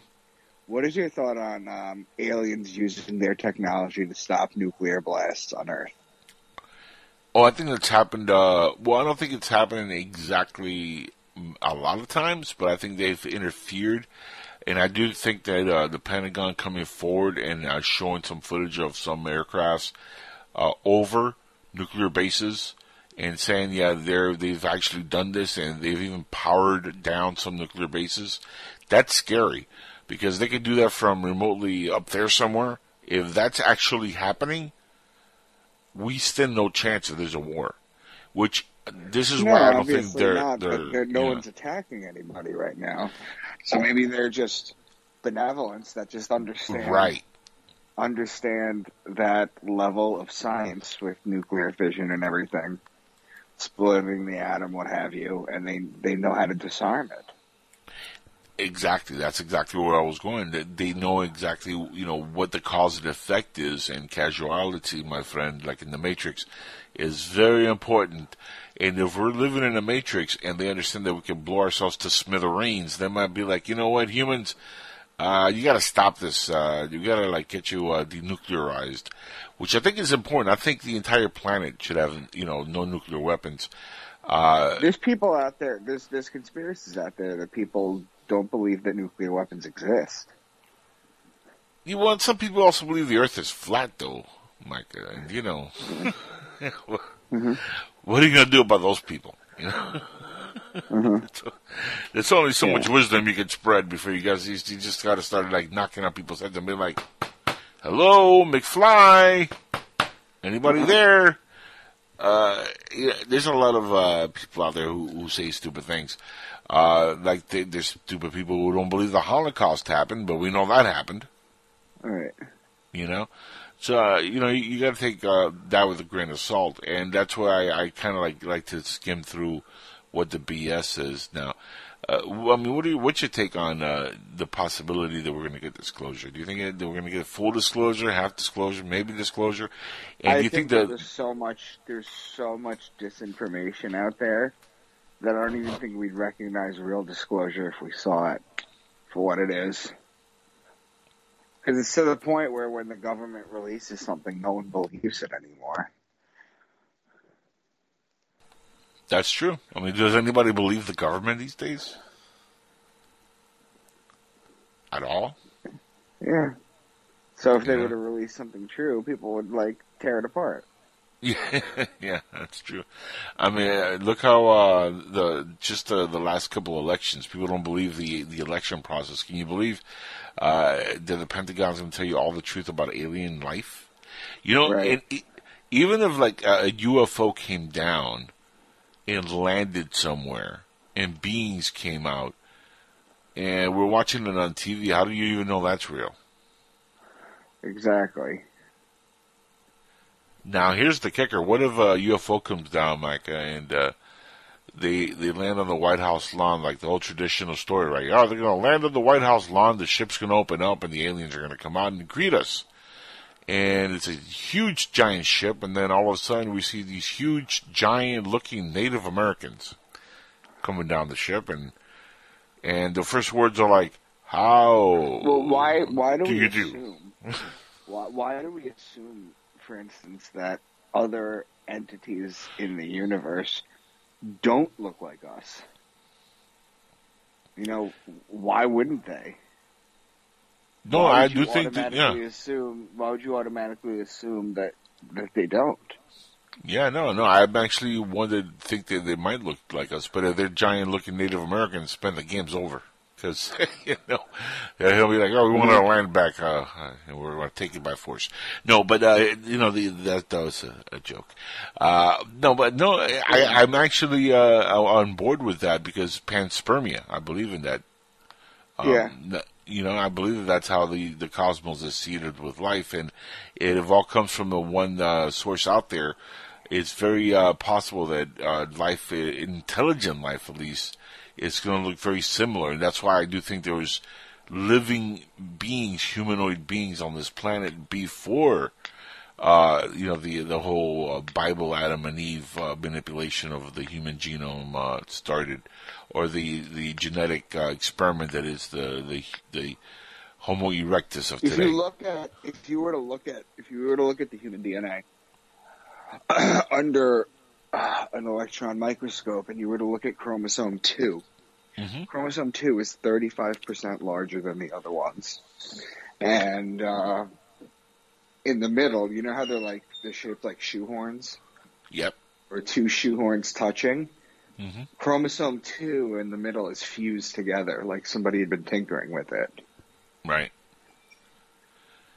Which, again, that's it really does look like there's been some kind of hybridization program or some kind of genetic experiment happening, because that's in our DNA, but we have a trait in our DNA which no other animal has on this planet, which is in itself kind of weird.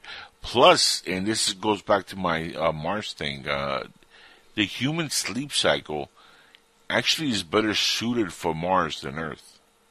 Mm-hmm. We have here the 24-hour, clock as part of the Earth, 24 hours a day. Mars is slightly different. Our human sleep cycle fits Mars, not Earth, genetically. And that's a little something that we discovered during the Human Genome Project.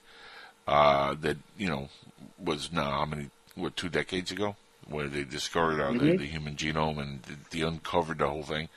How much coding do you think is actually in there? Based on your work on the Bible codes, do you think that we're going to discover a whole lot of codes within the human DNA? Yeah, I mean, there's no doubt that there wouldn't be, to be honest with you. You could fit the entire world's knowledge in like a couple hundred codons of DNA if you were to condense everything. There's 2 things out there that are just massive data storages, and one of them is crystals, and the other one is human DNA. You could literally encode everything into DNA, carry it, and it be extracted later. And water molecules also, we're finding it's actually very good for believe it or not, storage data. And this is funny because maybe, I don't know, Joel Shuster and Jerry Siegel were like way ahead of their time.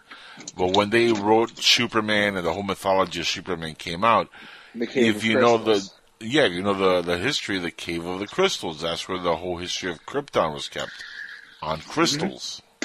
Well, that's what Edgar Casey said. Edgar Casey said that he said that Atlantis was destroyed because they overcharged the crystals. And what do you think Atlantis was? I'm going to assume Mars. What do you think?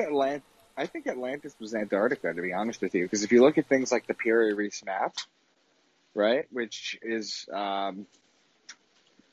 if you were to look up the Piri Reis map on Google, you'll see it was a map made up of 30 different maps. In fact, some of the maps that they were used to make the Piri Reis map, Columbus actually used to find America. Or not really to find America, but to guide him to America. They already knew it was here. He got his blessing from the Pope to go take it over and everything. But the Piri Reis map came out in 1519, and it was just an amalgamation of a bunch of different maps. Right. And it shows Antarctica. It shows the coastline of Antarctica, and it shows it not being under snow. It shows it being land. Do you think that's before the poles shifted, or because I know that we were coming out of a mini ice age, which lasted several hundred years, and it was very, very small. Do you think that's part of what happened? That whatever happened caused the ice age to cover Antarctica? It is. It's possible. It is. Yeah. That's a good theory. I mean, there's a lot of caves and stuff that go into Antarctica. In fact, I was watching recently. I don't know what your take is on this, but I was watching Godzilla vs. Kong a couple of days ago, and that, by the way, it's a really good movie. I was surprised because the last few Godzilla movies have been awful, but this was actually pretty good, and the visuals on it was amazing. But what's cool though is they dealt with the whole hollow Earth, inner Earth theory. And that's interesting in itself because, the entrances were through Antarctica, part of the entrances. And we've seen a lot of open, areas and caves that lead into, like, somewhere into Antarctica. I was looking at Google Maps earlier. Actually, funny enough, we bring this up. Earlier yesterday, where I was looking up a video, and they showed not only an opening in Antarctica, but what looked like a parked spaceship on Google Maps. Wow. Yeah, really? Right near Antarctica. And the thing is, the way the ship looks like it's parked, it looks like a crater with a little ship on top. You can see like a shadow and everything. And it looks very similar to stuff that I've seen on the moon. Okay, and some of the craters. And that in itself, is a head scratcher. Why would that be on Google Maps of all places that anybody can see it? What do you think about where they say that like a mile down in Antarctica into the snow is basically where the aliens are, and the reason no one can go there is because, like we're working with them, they secretly rule out. I don't know. There's just like all these theories out there, man. It's hard to keep up sometimes. Well, yeah. Remember the part of the theory is also that we made a deal with Hitler and the Germans. And they all took off from the war, and that's how the war really ended. And they all went to Antarctica with the aliens. and they've been in there secretly working on some conspiratorial takeover of the planet. Which doesn't sound that far-fetched with the way society is today, the way things are. Cause we're all kind of going a little crazy here with the whole communist, socialist, Marxist, fascist news stuff on a constant basis, which is just sad and depressing, isn't it? I think so, yeah. It's quite, it's unbelievable the way that, America's turning right now. I would assume that we would have learned our lesson, but here we have a society that has been tearing down statues and trying to get rid of history and, let it all burn. Even in Star Wars, man, the sequels were all about, undoing the past and just getting rid of it. Forget the past. That's how you become a slave again, because you don't, learn from your history. And unfortunately, they're trying to do that in this country, and they're trying to erase our history. So they could do it all over again and not have future generations be able to look back and be warned, hey, don't do this and this because this is bad. I think that's people part are of just it. Going to forget. Yeah, because people say how can they forget? Human beings have a very short attention span. It takes 2 generations to forget everything easily. I mean, my nephews, for example, have no concept of certain things like the VCR. The first time they saw a VCR, they were like, "What is this ancient technology?" And I'm like, kidding me? I spent decades with the VCR. That was my best friend in the 80s and 90s. No clue. They don't even know what a CD is, these kids nowadays, because they have all streaming stuff. It takes 2 generations to completely remove things from the public eye, and you would have no idea, especially with history, because not everybody reads history. Not everybody's a history buff. Yeah. Well, history is always written by the winners, so you never really know anyway. Yeah. Now, in your books, I do like the fact that you put, like I said, fact and fiction in there. How much of history itself do you plan to put in more in the 5th book coming out? There's plenty of conspiracies throughout the whole thing that are basically talked about, things that are real, things that you can look up, things that aren't talked about, really. Now, do you deal with the Illuminati in there at all? Yeah. In all of the books, actually. Yeah. Now, what's your take on the Illuminati for the audience who are not aware, haven't read the books yet? Well, I kind the of illuminated ones, as they say in my country. Yeah, I mean, they kind of have different names in my books, different collections of people, elite, different elite, powerful groups that end up having to be taken down. That's the purpose of the books, basically. It's just to talk about it. It mirrors real life. George Bush had a really cool name. You might want to put this in your 5th book. He called them the 1,000 Points of Lights. Did he really? Yeah. You weren't aware of that? No. Oh, yeah. George Bush Sr. Younger Bush? Oh, no, older Bush. Bush Sr., yeah. He's and I'm going to use my best Bush impression here. He said, it wouldn't be prudent to talk about things that don't matter, but you have the 1,000 points of lights that are overlooking. Oh, wow. That's a very bad impression, I know. But the gist of that whole thing is that the 1,000 points of lights are the illuminated ones, the Illuminati, which are in the thousands all over the planet. And these are the secret societies, the elitists, the folks supposedly within the power, beneath the veil here on Earth. Which, how much of that do you think is legit? Because I think a lot of that has to do with even the race of aliens I was talking about earlier. I think all that comes from there. I mean, you want to talk about numbers in the Bible and numbers in mythology that don't add up and how things are mistranslated. The Vikings, for example. People think, the Vikings, a bunch of big dudes in weird outfits. That actually stood for the 4 kings. I'm sorry, the Six Kings. That's what the Vikings do for the Six Kings. Which that comes from the tribe of Dan and other, mythology that has something to do with just a bunch of dudes called Vikings. So yeah. There's a lot of stuff like that. I mean, do you plan to incorporate them, or is that already in the other books? No, that particular thing is not in the other books. But I mean, I would tell you to finish reading the first book, and because it's a fun series to read. It's a fiction series, but the truth is just buried all over the place. Basically, you'll read a couple pages and you'll stop and have to Google something and be like, "Oh, that's real," because you won't be able to believe it's real. And then eventually, after you Google like 7 or 8 things, you just start to assume that the books are right, which they are. Now, tell the audience a little bit about, do we have an antagonist in the book? Is there, a person that is the eyes of the reader, kind of storyline? The main character's name is Graham, and he's a functioning alcoholic. Sounds like my kind of guy. Okay. Harvard med student.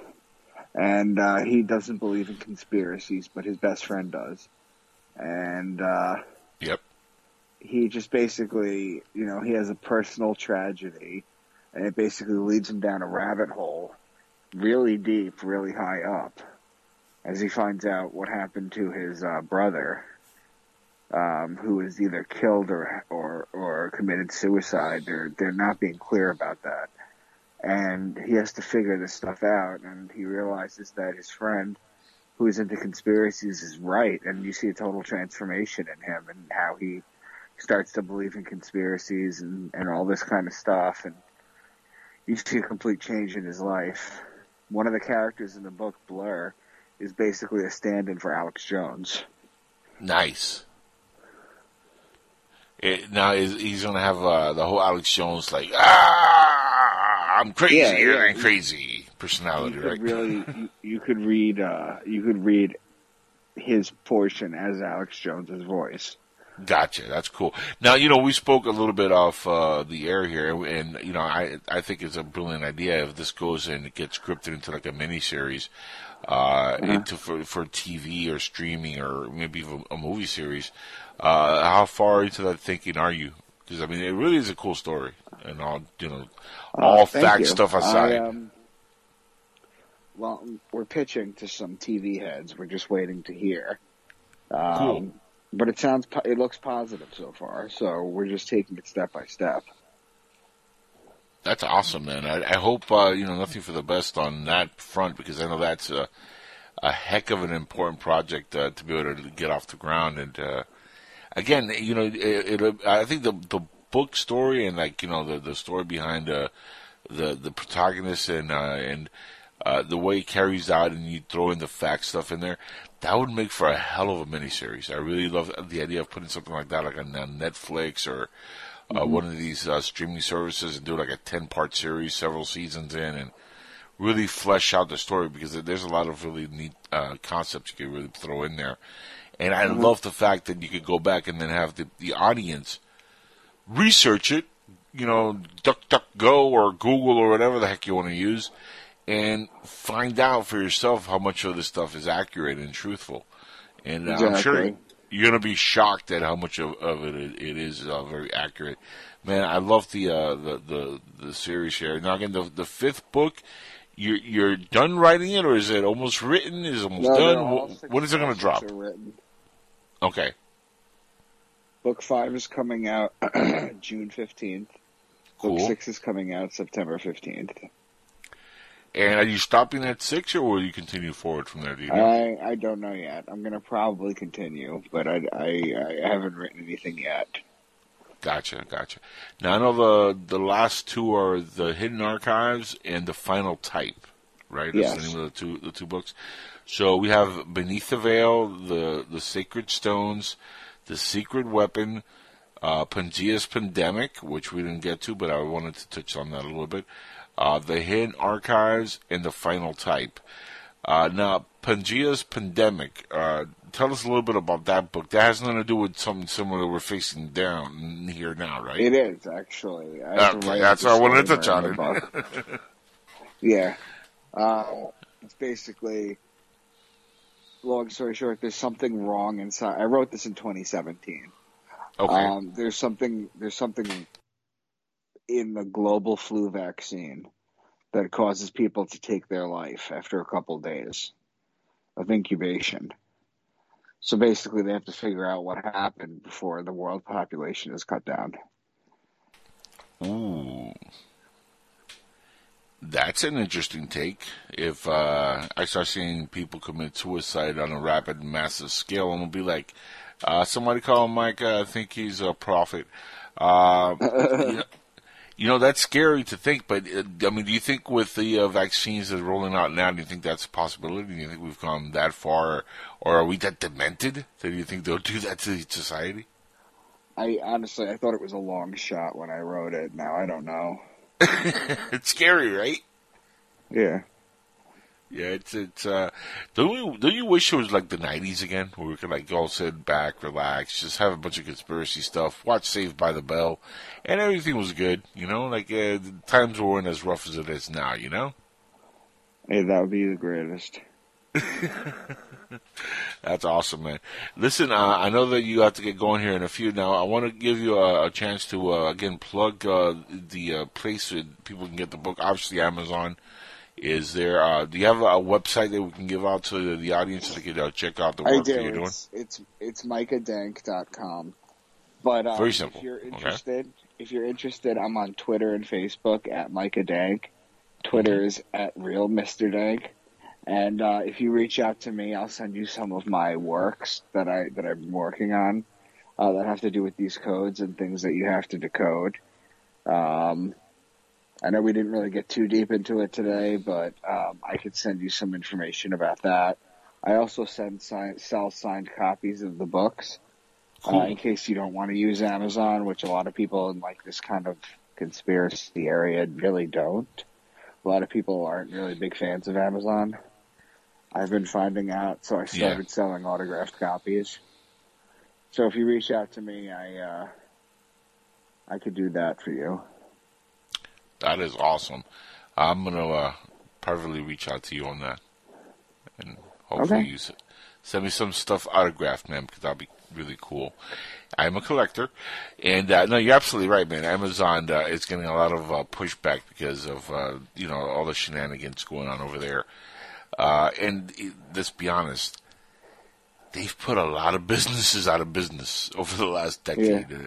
So, you know that old speech about the machine and how when it stopped, when it's stopping society from working properly because the machine's not working at all. Amazon has made it so the machine died in this country, and they're the ones reaping all the rewards. Mm-hmm. And it's sad, man. There's so many industries that have gone out the wayside because of that. But, Micah, man, thank you so much for spending your time here with us. We're almost at the end of the hour here. I know you got to get going. Again, micahdank.com, right? That's right. Perfect. And I know the Facebook, in case anybody wants to contact you there, you have that available also for the audience? Because I know a lot of folks do Facebooking. It's Micah Dank. You could find me on Facebook or Twitter. Awesome. Yeah, and remember, Twitter, guys, is at Real Mr. Dank. Mm-hmm.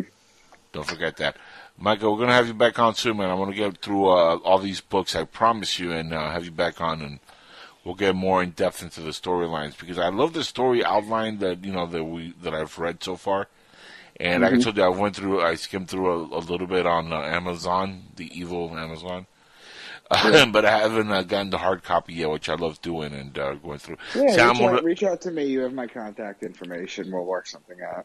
Definitely. I'm one of the old school guys. I like actually having a book in my hand and going through it. I'm like one of those old school type of dudes. I'm not into the whole Kindle reading so much, but we'll definitely bring you back on. And you've been awesome to have on the show. You, sir, do me one small favor, though.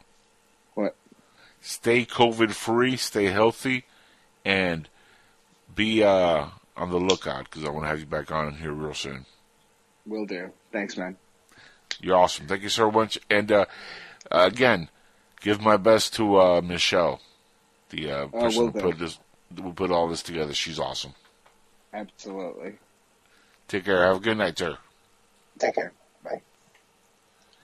All right, folks. That right there is Mr. Micah T. Dank. And, man, what a great interview with Micah.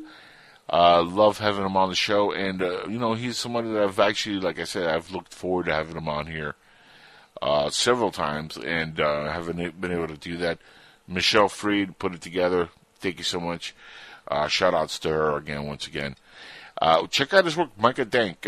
Really cool books. Again, he mixes fact and fiction with a narrative, and it's very, very interesting stuff. I love, just picking his mind on what he actually believes in with these subjects, because while he's writing fictional books, you can tell that his mind is more on the factual possibilities of what's happening. With that said, folks, we're going to take a quick commercial break, and I'm going to come back here in a few minutes with more news. Got a couple of things I wanted to get to also, which I didn't get to in the first hour, so stick around. This is the Angel Espino Show inside the Jackal's Head. You know the drill. I'll be back in 2, maybe 3.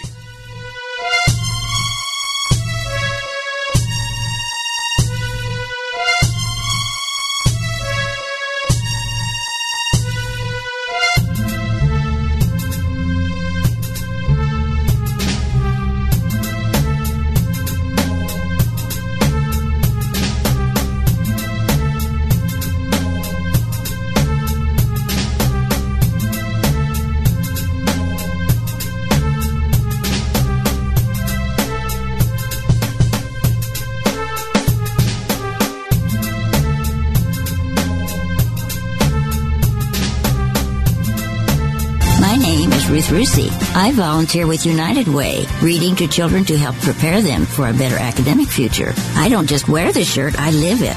Give, advocate, volunteer, Live United. Go to liveunited.org. Brought to you by United Way and the Ad Council. TalkStream Live introduces our first ever iPhone application, Mobile Talk Radio. Imagine having the freedom to take live talk radio with you anywhere you go. You'll be surprised how easy it is to use. So I think what's going on here is that Obama is banking on unemployment falling. Listen to live talk shows 24 hours a day, 7 days a week. TalkStream Live. Now available in the iTunes App Store.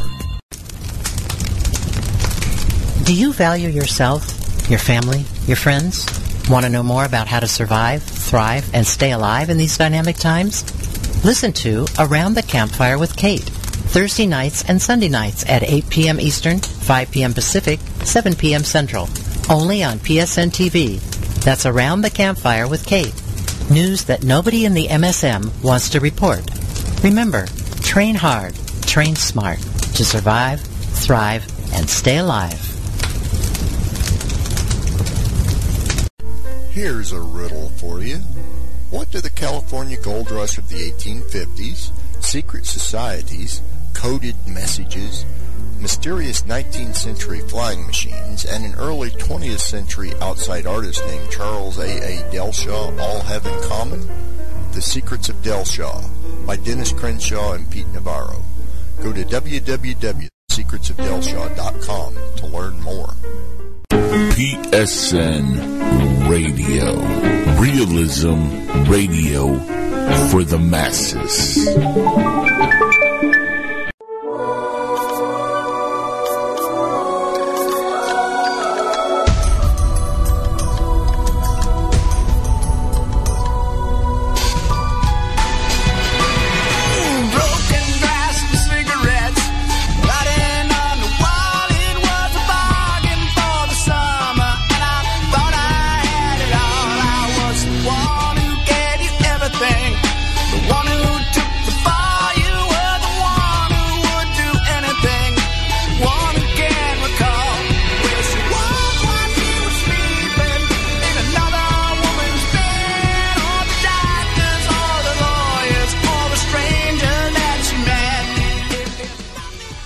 All right, everybody, welcome back to the Angel Espino Show, and man, what a great interview there with Micah Dank. on the Inside the Jackal's Head portion. And a fun guy. Again, check out his books, Into the Rabbit Hole series, Beneath the Veil, The Sacred Stones, The Secret Weapon, Pangea's Pandemic, The Hidden Archives, and The Final Type. Now, for the last remaining minutes of this hour, I wanted to talk about a nincompoop of a person by the name of Sarah Silverman. Now, I know some of you folks know who Sarah Silverman is. Those who don't know, well, you might count your blessings on that. It might not be a bad thing that you don't know who this idiot is, but she is somebody who dated Jimmy Kimmel, so you know that she's suspect for stupidity as it is now. Sarah Silverman is going at transgender Caitlyn Jenner. Okay? She is accusing Caitlyn Jenner. Now, if you don't know who Caitlyn Jenner is, she used to be Bruce Jenner, the Olympic gold medalist, who became Caitlyn Jenner, the woman. And, Sarah Silverman is accusing Caitlyn Jenner of being transphobic and having... Oh, let me lower that. And having transphobia for opposing trans girls playing girl sports. Let me read that again.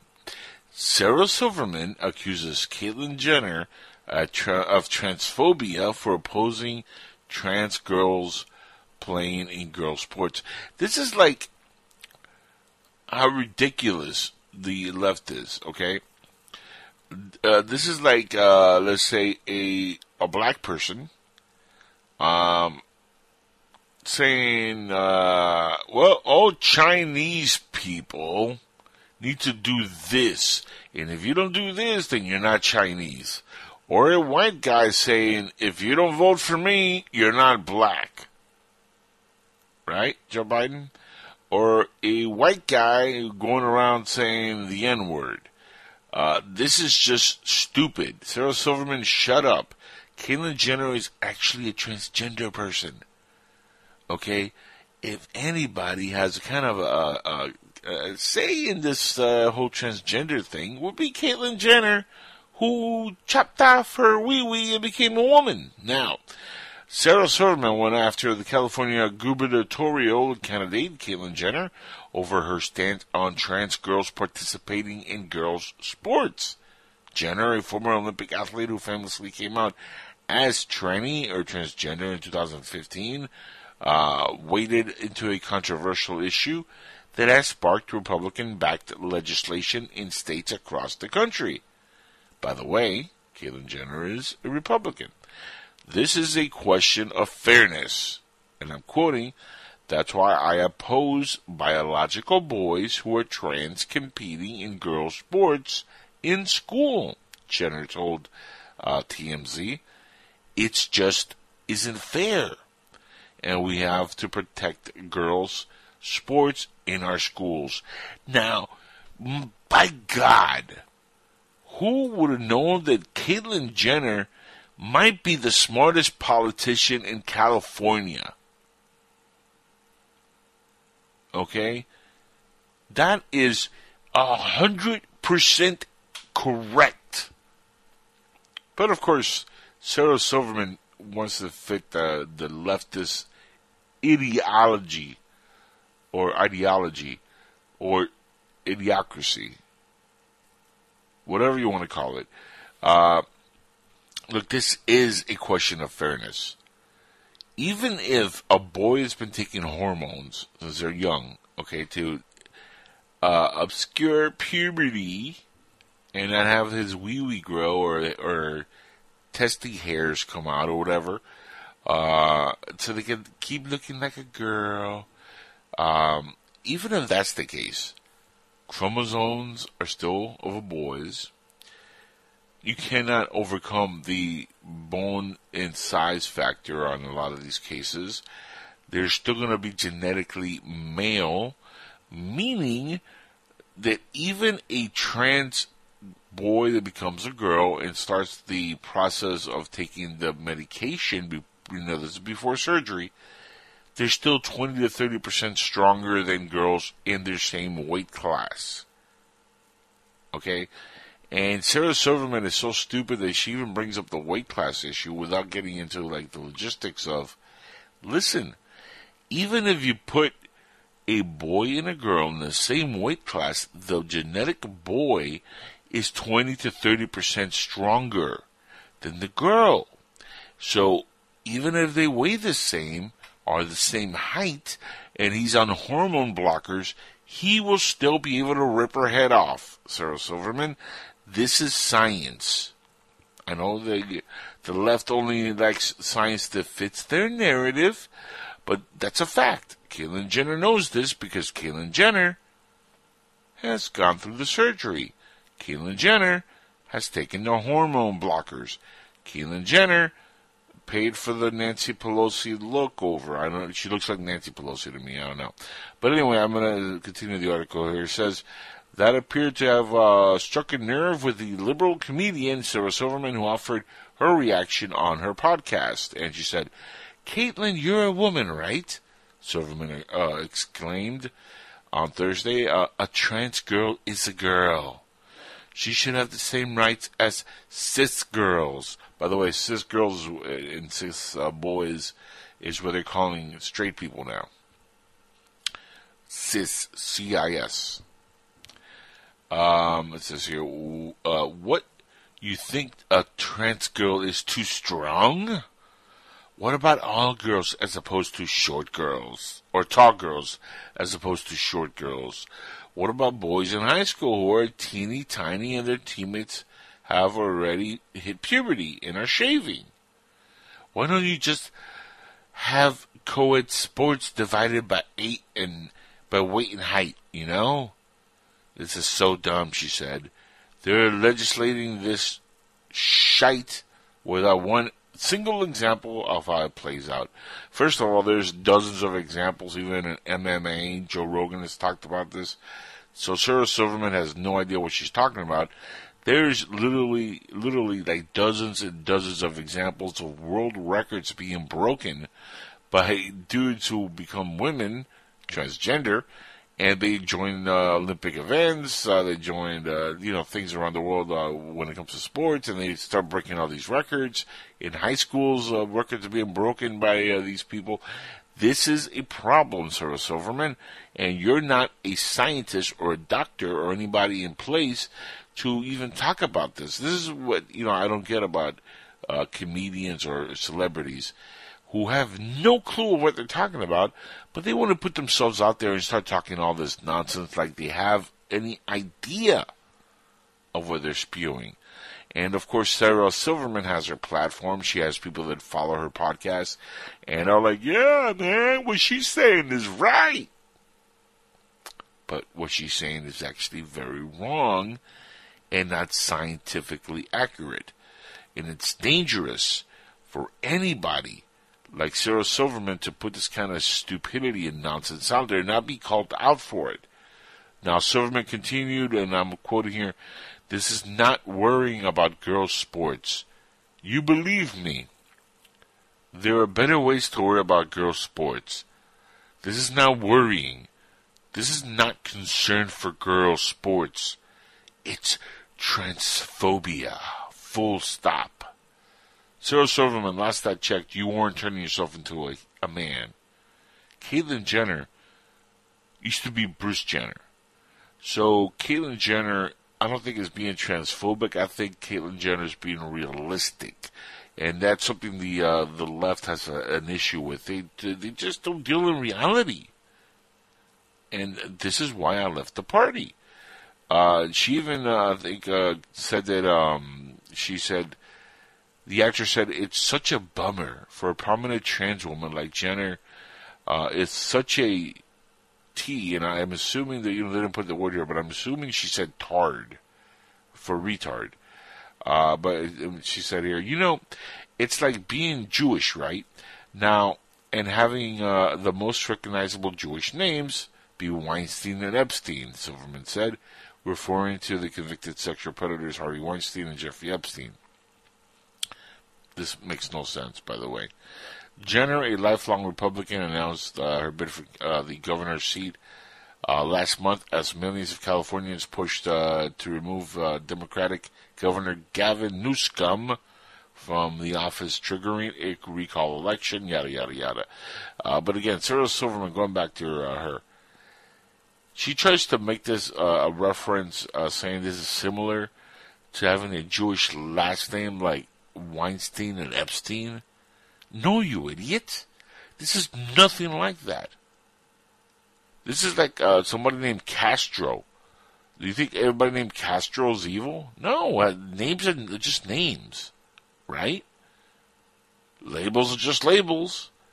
Science is science, Sarah Silverman. And your labels, your stupidity, your idiotic mentality cannot overcome science. No matter how hard you try, it cannot do it. But I don't want you to take my word that this whole thing happened. I don't want you to sit there and say, Angel, Jackal, come on, you're making this stuff up. I saw Caitlyn Jenner saying trans girls should not play girls' sports. Caitlyn, you're a woman, right? No, she's a dude who, is living the life of a woman because he wants to. Because in his mind, Sarah, he believes he should have been born a woman. And he understands that. He understands the science behind the reality of life. His mind says one thing, science and genetics say something different. That's the whole point of being transgender. Because when your mind and your body and biology say two different things, you have the dysphoria of, the whole trans dysphoria. This is a science thing, Sarah Silverman, something that you clearly have no clue on. A trans girl is a girl. No. She should have the same rights as cis girls. Yes, when it comes to political rights, when it comes to voting rights, marriage rights, equality rights, but when it comes to sports, nope, no, it's not the same.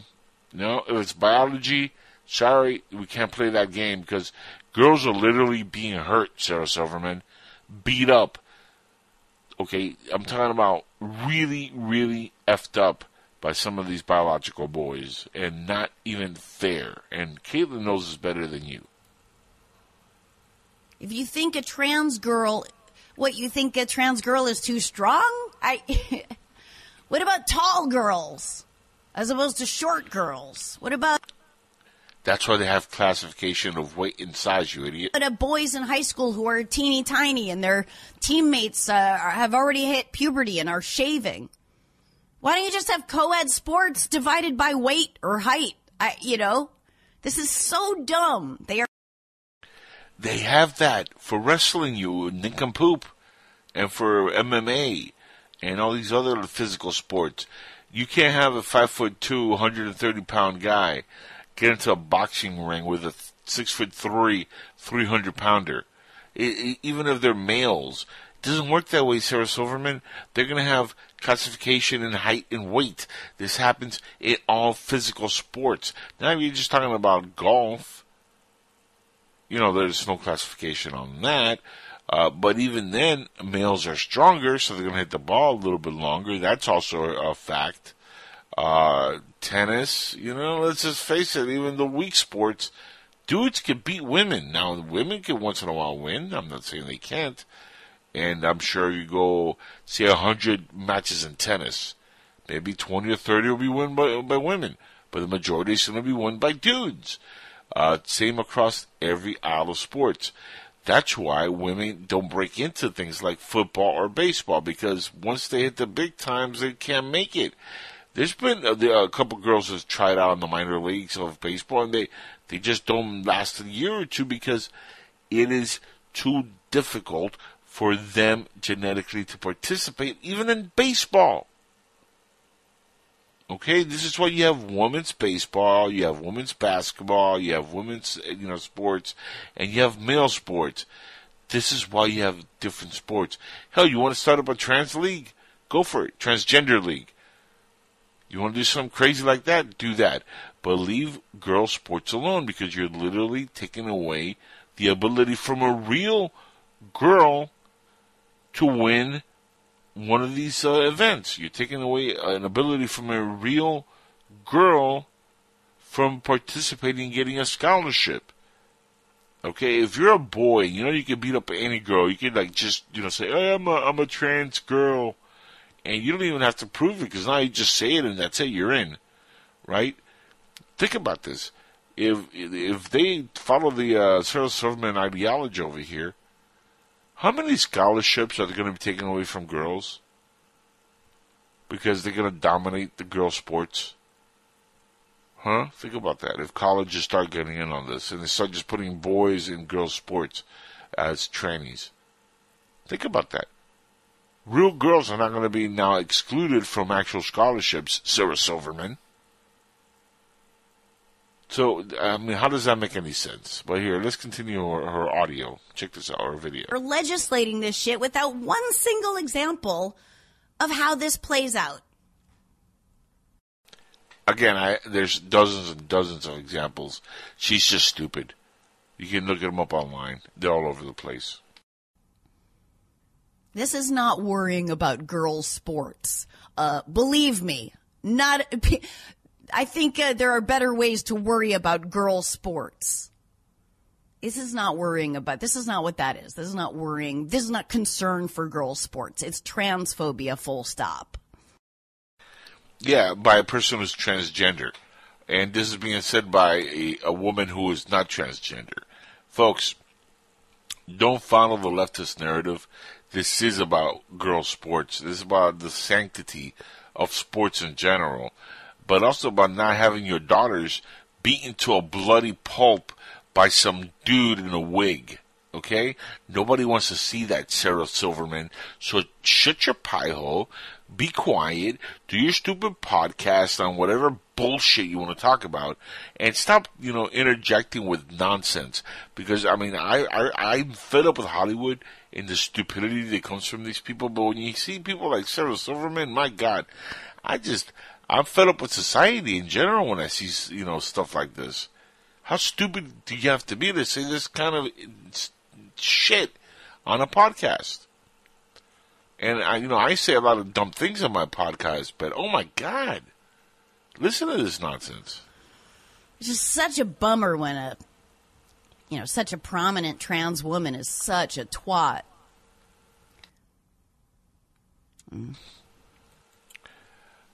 It's not ironic. So that was the famous T word. There you go. It wasn't tart. It was twat. So that's very kind of you, Sarah Silverman. Instead of having an open discussion, you call her a twat. Yeah, and you're the one that we should take advice from on science and biology and the way the world works. Jimmy Kimmel's ex-girlfriend, who is most famous for the whole skit of banging Matt Damon or Ben Affleck or whatever on Jimmy Kimmel Show. That's what she's famous for. Other than that, what do you know about Sarah Silverman, really? It's like being Jewish right now and having the most recognizable Jewish names be Weinstein and Epstein. It's like super not awesome, but... Again, what does that have to do with anything? Oh, it's super not awesome, but... Nothing that she says makes any sense whatsoever. But does the left make any sense, period? When you have idiots like her, they never make any sense. Stacey Abrams, who's another idiot on the left, does she make any sense? We talked about earlier on the show, voter suppression and the stuff that's been happening, and Brian Williams, I brought him up because, of course, there's this big narrative that we're entering Jim Crow laws because, Sleepy Joe Biden has been saying that because of the laws that are finally being written to make sure that we don't have another election crisis like we had last year, where they literally rigged the election. Yes, I said it. I'm not afraid to say it. Okay? Brian Williams, the big lie was on your side of the aisle. And you have people like Stacey Abrams, who is a nobody. It should never be counted on as anybody with importance talking in public about any subject. She's another idiot. And she's talking all this nonsense.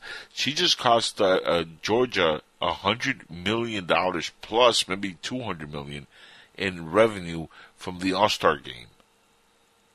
Okay, and then now she's trying to circle back and take it back, and they say, "No, please invest in Georgia. I done fucked up.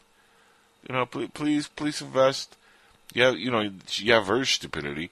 And one piece of good news: Keisha Lance Bottoms says she's not going to run for re-election in Atlanta. Why? Because people are trying to look at her as a possible problem. Again, I've been saying this on the show for the last 3 years.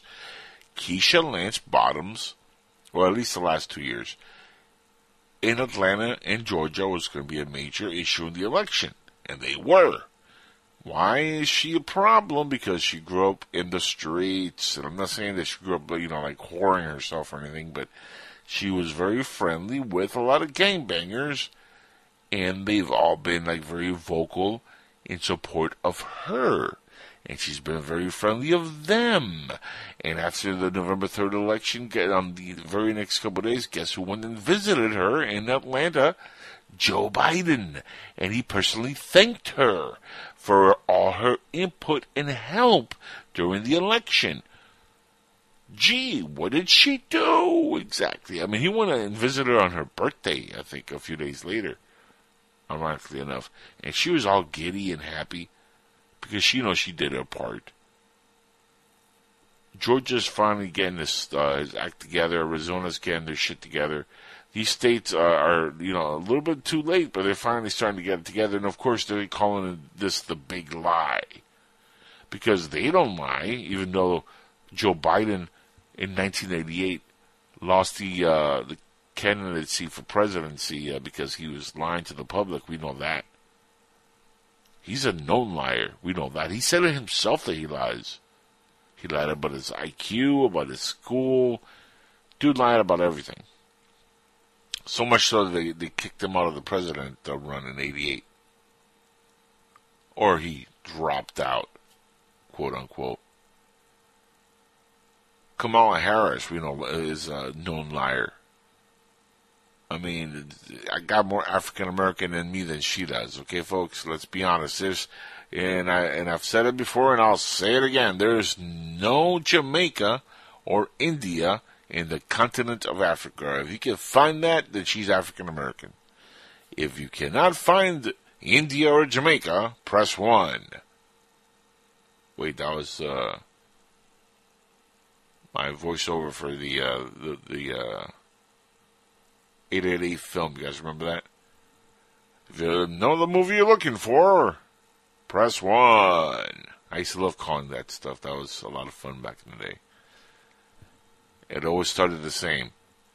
It was a dark night in the wilderness. His name was Joe Biden. He was creeping everybody out by sniffing their kids and pinching their daughters' nipples on video. Because we all know that Creepy Joe is a pedophile. Dun, dun, dun, dun. And his son Hunter Biden is also a creep in disguise. And he smokes rocks. Thank you very much.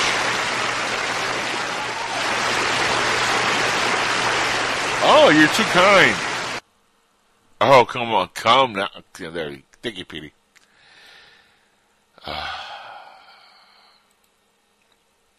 Never ends. Never Everybody, ends. be quiet! Todd's about to masturbate! What? No, man, Petey, stop playing. No, Petey, stop playing around. Chill with that. Oh, man, it never gets old. Look, folks, you've been lied to for the last 5 years, 10 years, 20 years, 30 years. You've been lied to your whole life, okay? And the veil is dropping, and we're deep into that mother lover right now. And I think we're slowly seeing the reality of what the Matrix is. And I don't think we're all stuck in a video game or in a bubble somewhere with some big needle in our heads. I think the Matrix is the media. And what they're feeding us, this narrative that they've been indoctrinating us with for the last 100 years, is the Matrix. You know, the whole television, tell lies to your vision, right? Is there for a reason. You know, it is what it is. I mean, I'm not an expert on these things, but I also don't like lying. And I do think that we've been lied to for a very long time. And you just gotta be able to see and have an open mind and look through the nonsense and the BS. And when you hear about voter suppression, like the leftist narrative right now, oh, these laws the Republicans want to put in place, this is voter suppression, oh my God.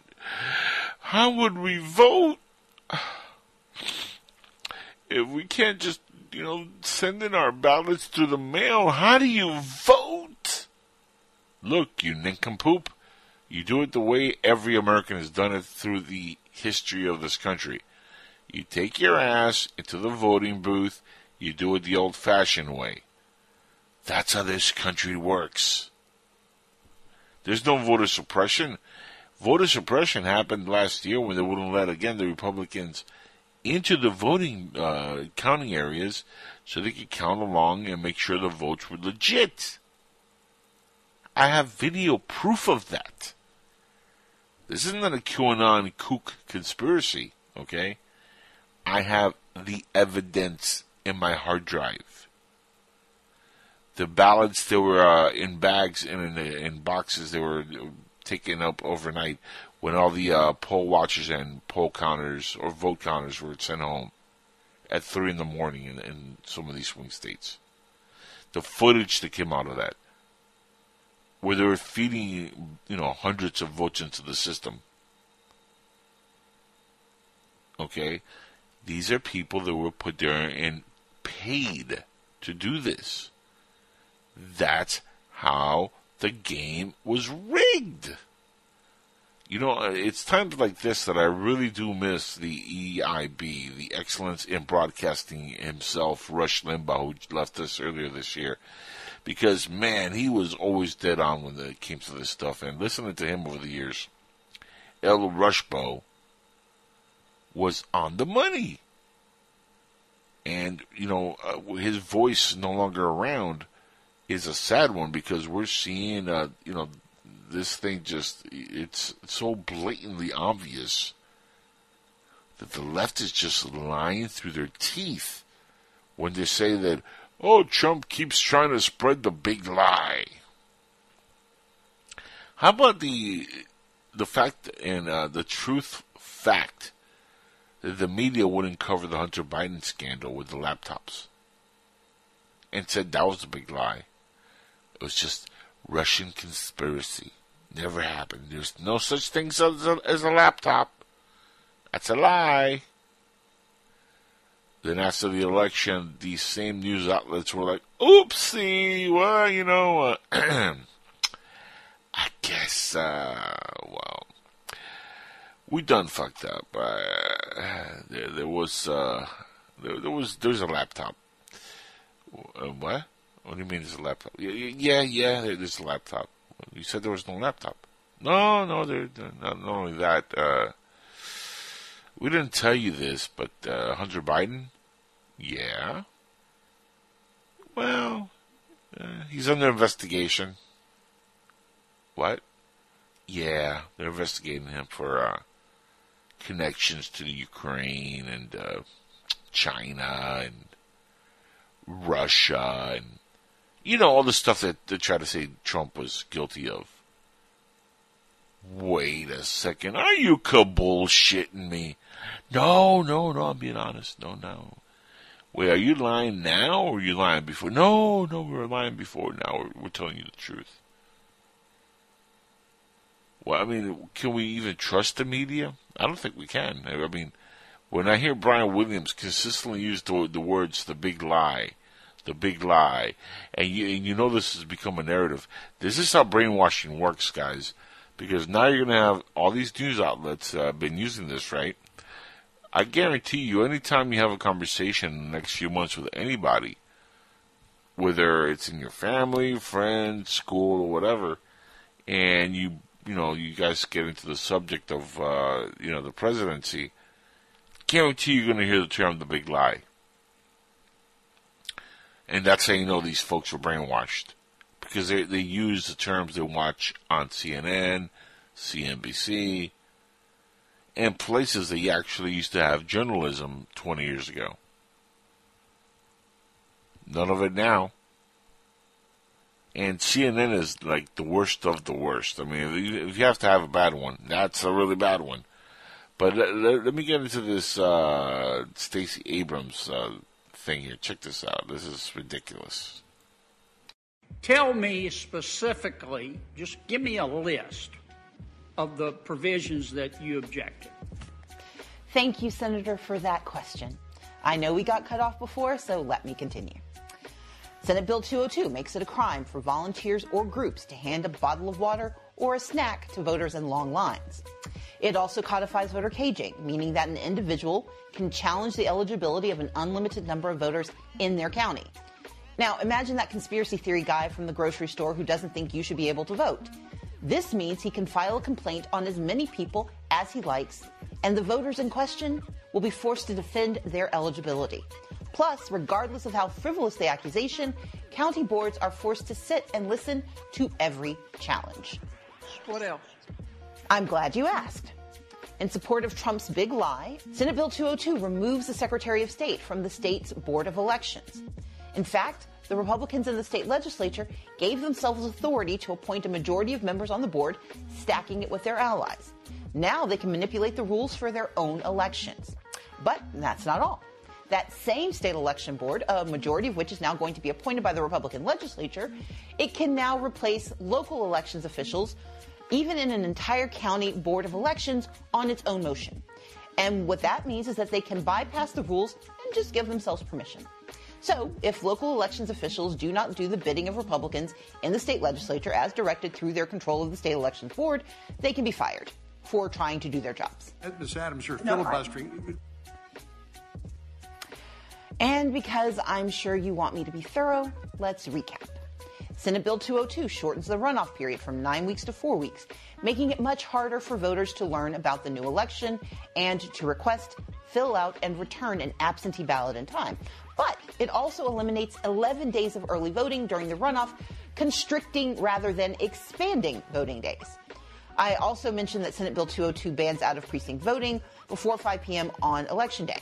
When a voter is given wrong information and goes to a different polling place, they might stand in line for hours, get to the front of the line, and be told they need to go somewhere else and get into another line to vote. And if they've got to be at work by 5 p.m., too bad. Even if they went exactly where they were told and can prove it. What else? Per our earlier discussion, Senate Bill 202 severely limits the number and availability of drop boxes. Voters will have 300 fewer hours to use a drop box relative to last year. What I didn't mention is that it also limits the number and location of drop boxes, which became very important when the mail stopped running on time. Now, I'm stopping there for a particular reason. This is very important. Drop boxes were paid for by Mark Zuckerberg of Facebook. He paid for, I think it was like almost $500 million worth of drop boxes and locations, all within heavy Democratic areas. And why this is important and why she brings this up is because this is one way to cheat, folks. They didn't put these drop boxes in any places where Republican voters were. They wanted to make it easier for Democrats to vote. You see what I'm saying? Everything that she said is pretty much a big lie or is a loophole within a lie. The drop boxes, yeah, it will limit the location of drop boxes. It should eliminate them altogether, to be honest with you, because this is how you harvest votes and you lie, basically, and you rig the election. She knows that because, if you get these drop boxes in certain areas and you fill them out with harvesting of the votes, it makes it a lot easier for them to pick it up, take it to the voting booths, and do again what they did the last election, where it's 3 a.m, everybody's gone home, and all of a sudden they got like 30,000 extra votes to put in there that are all fraudulent. Folks, don't be stupid. Open your eyes.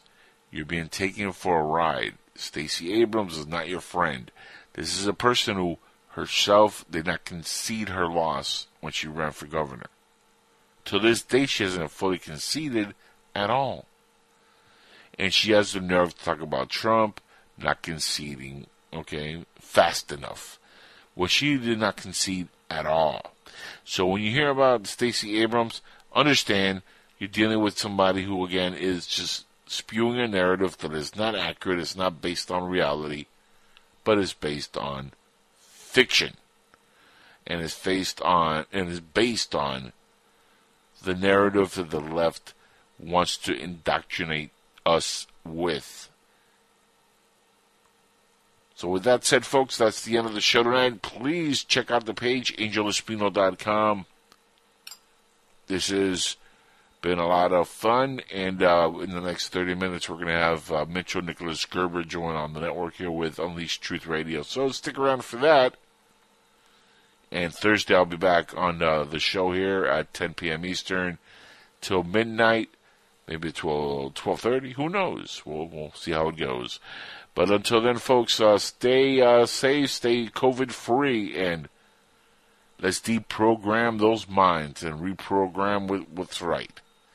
This is Realism Radio for the masses. This is the Angel Espino Show, Inside the Jackal's Head. Until next time, I bid you all good evening, good afternoon, good morning, farewell, and wherever you may be, stay safe, travelers, and enjoy the ride.